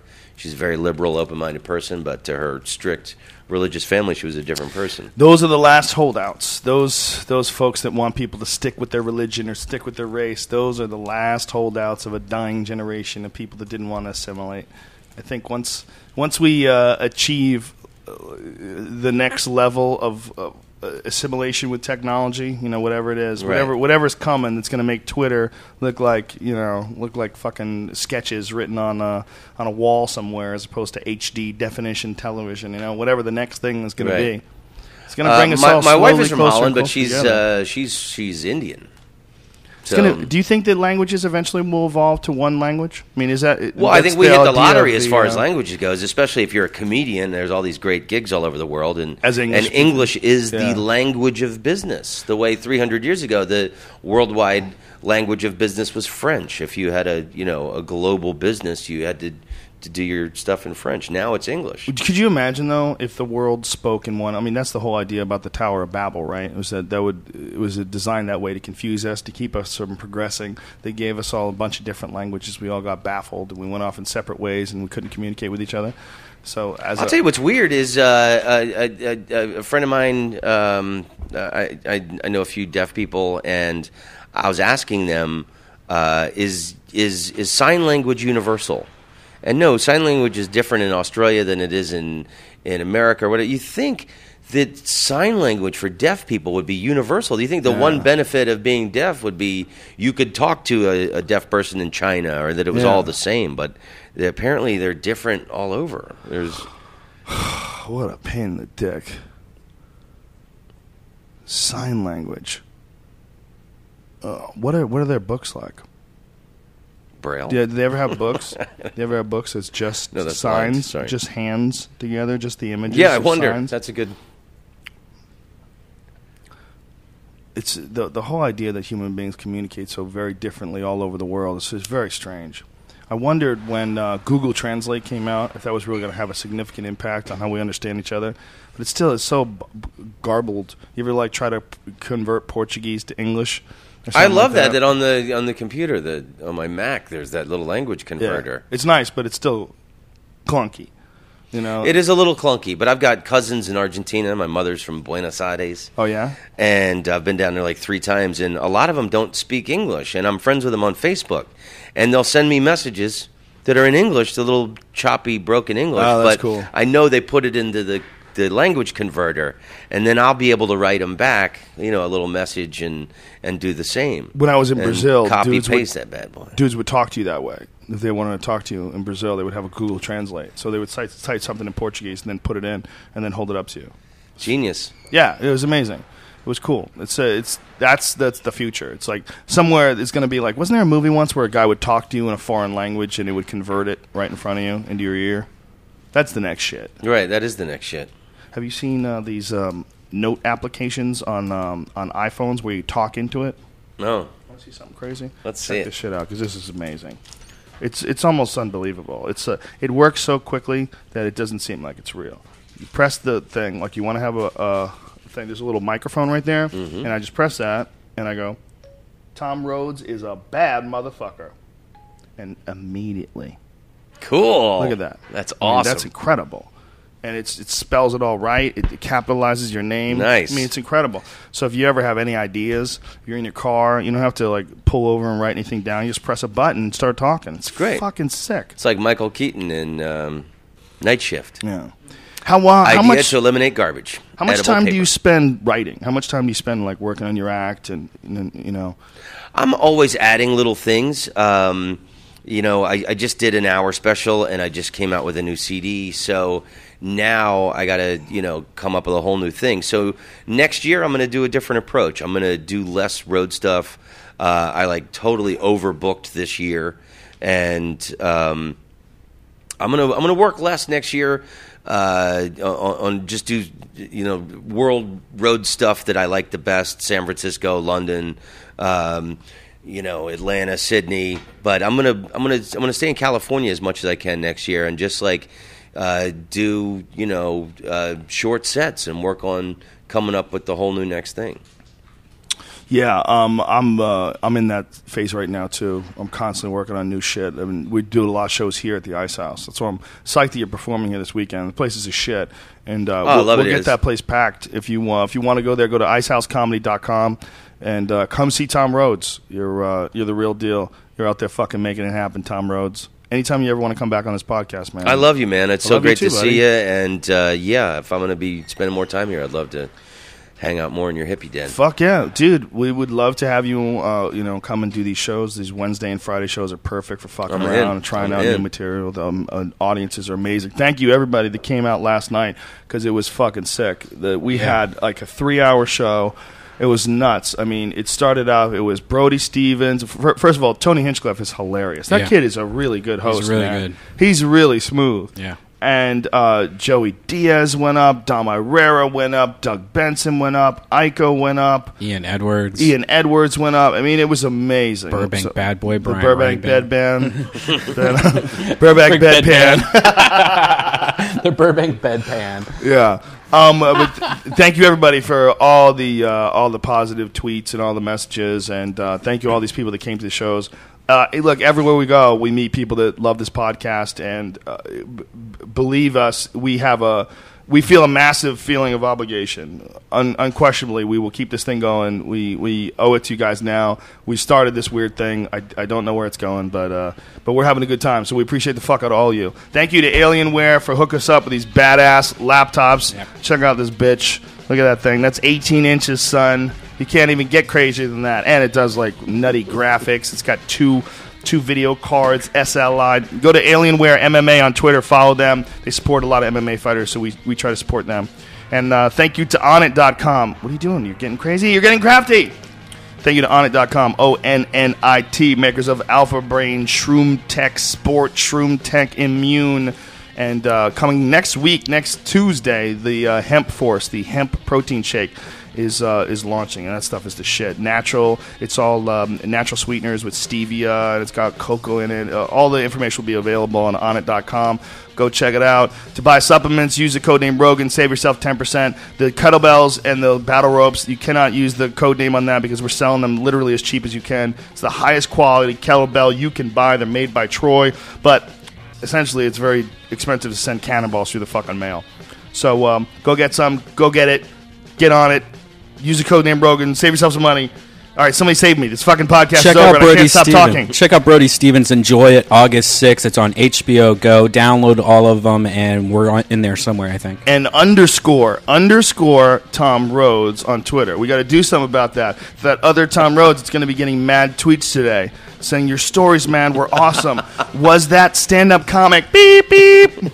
We won't give that guy up, but we should give that guy up. But we won't give that guy up. Don't do it. Ladies and gentlemen, the future is near. It's closing in on you. Suck it up. Move forward. Keep big kiss. Big love. Word salad.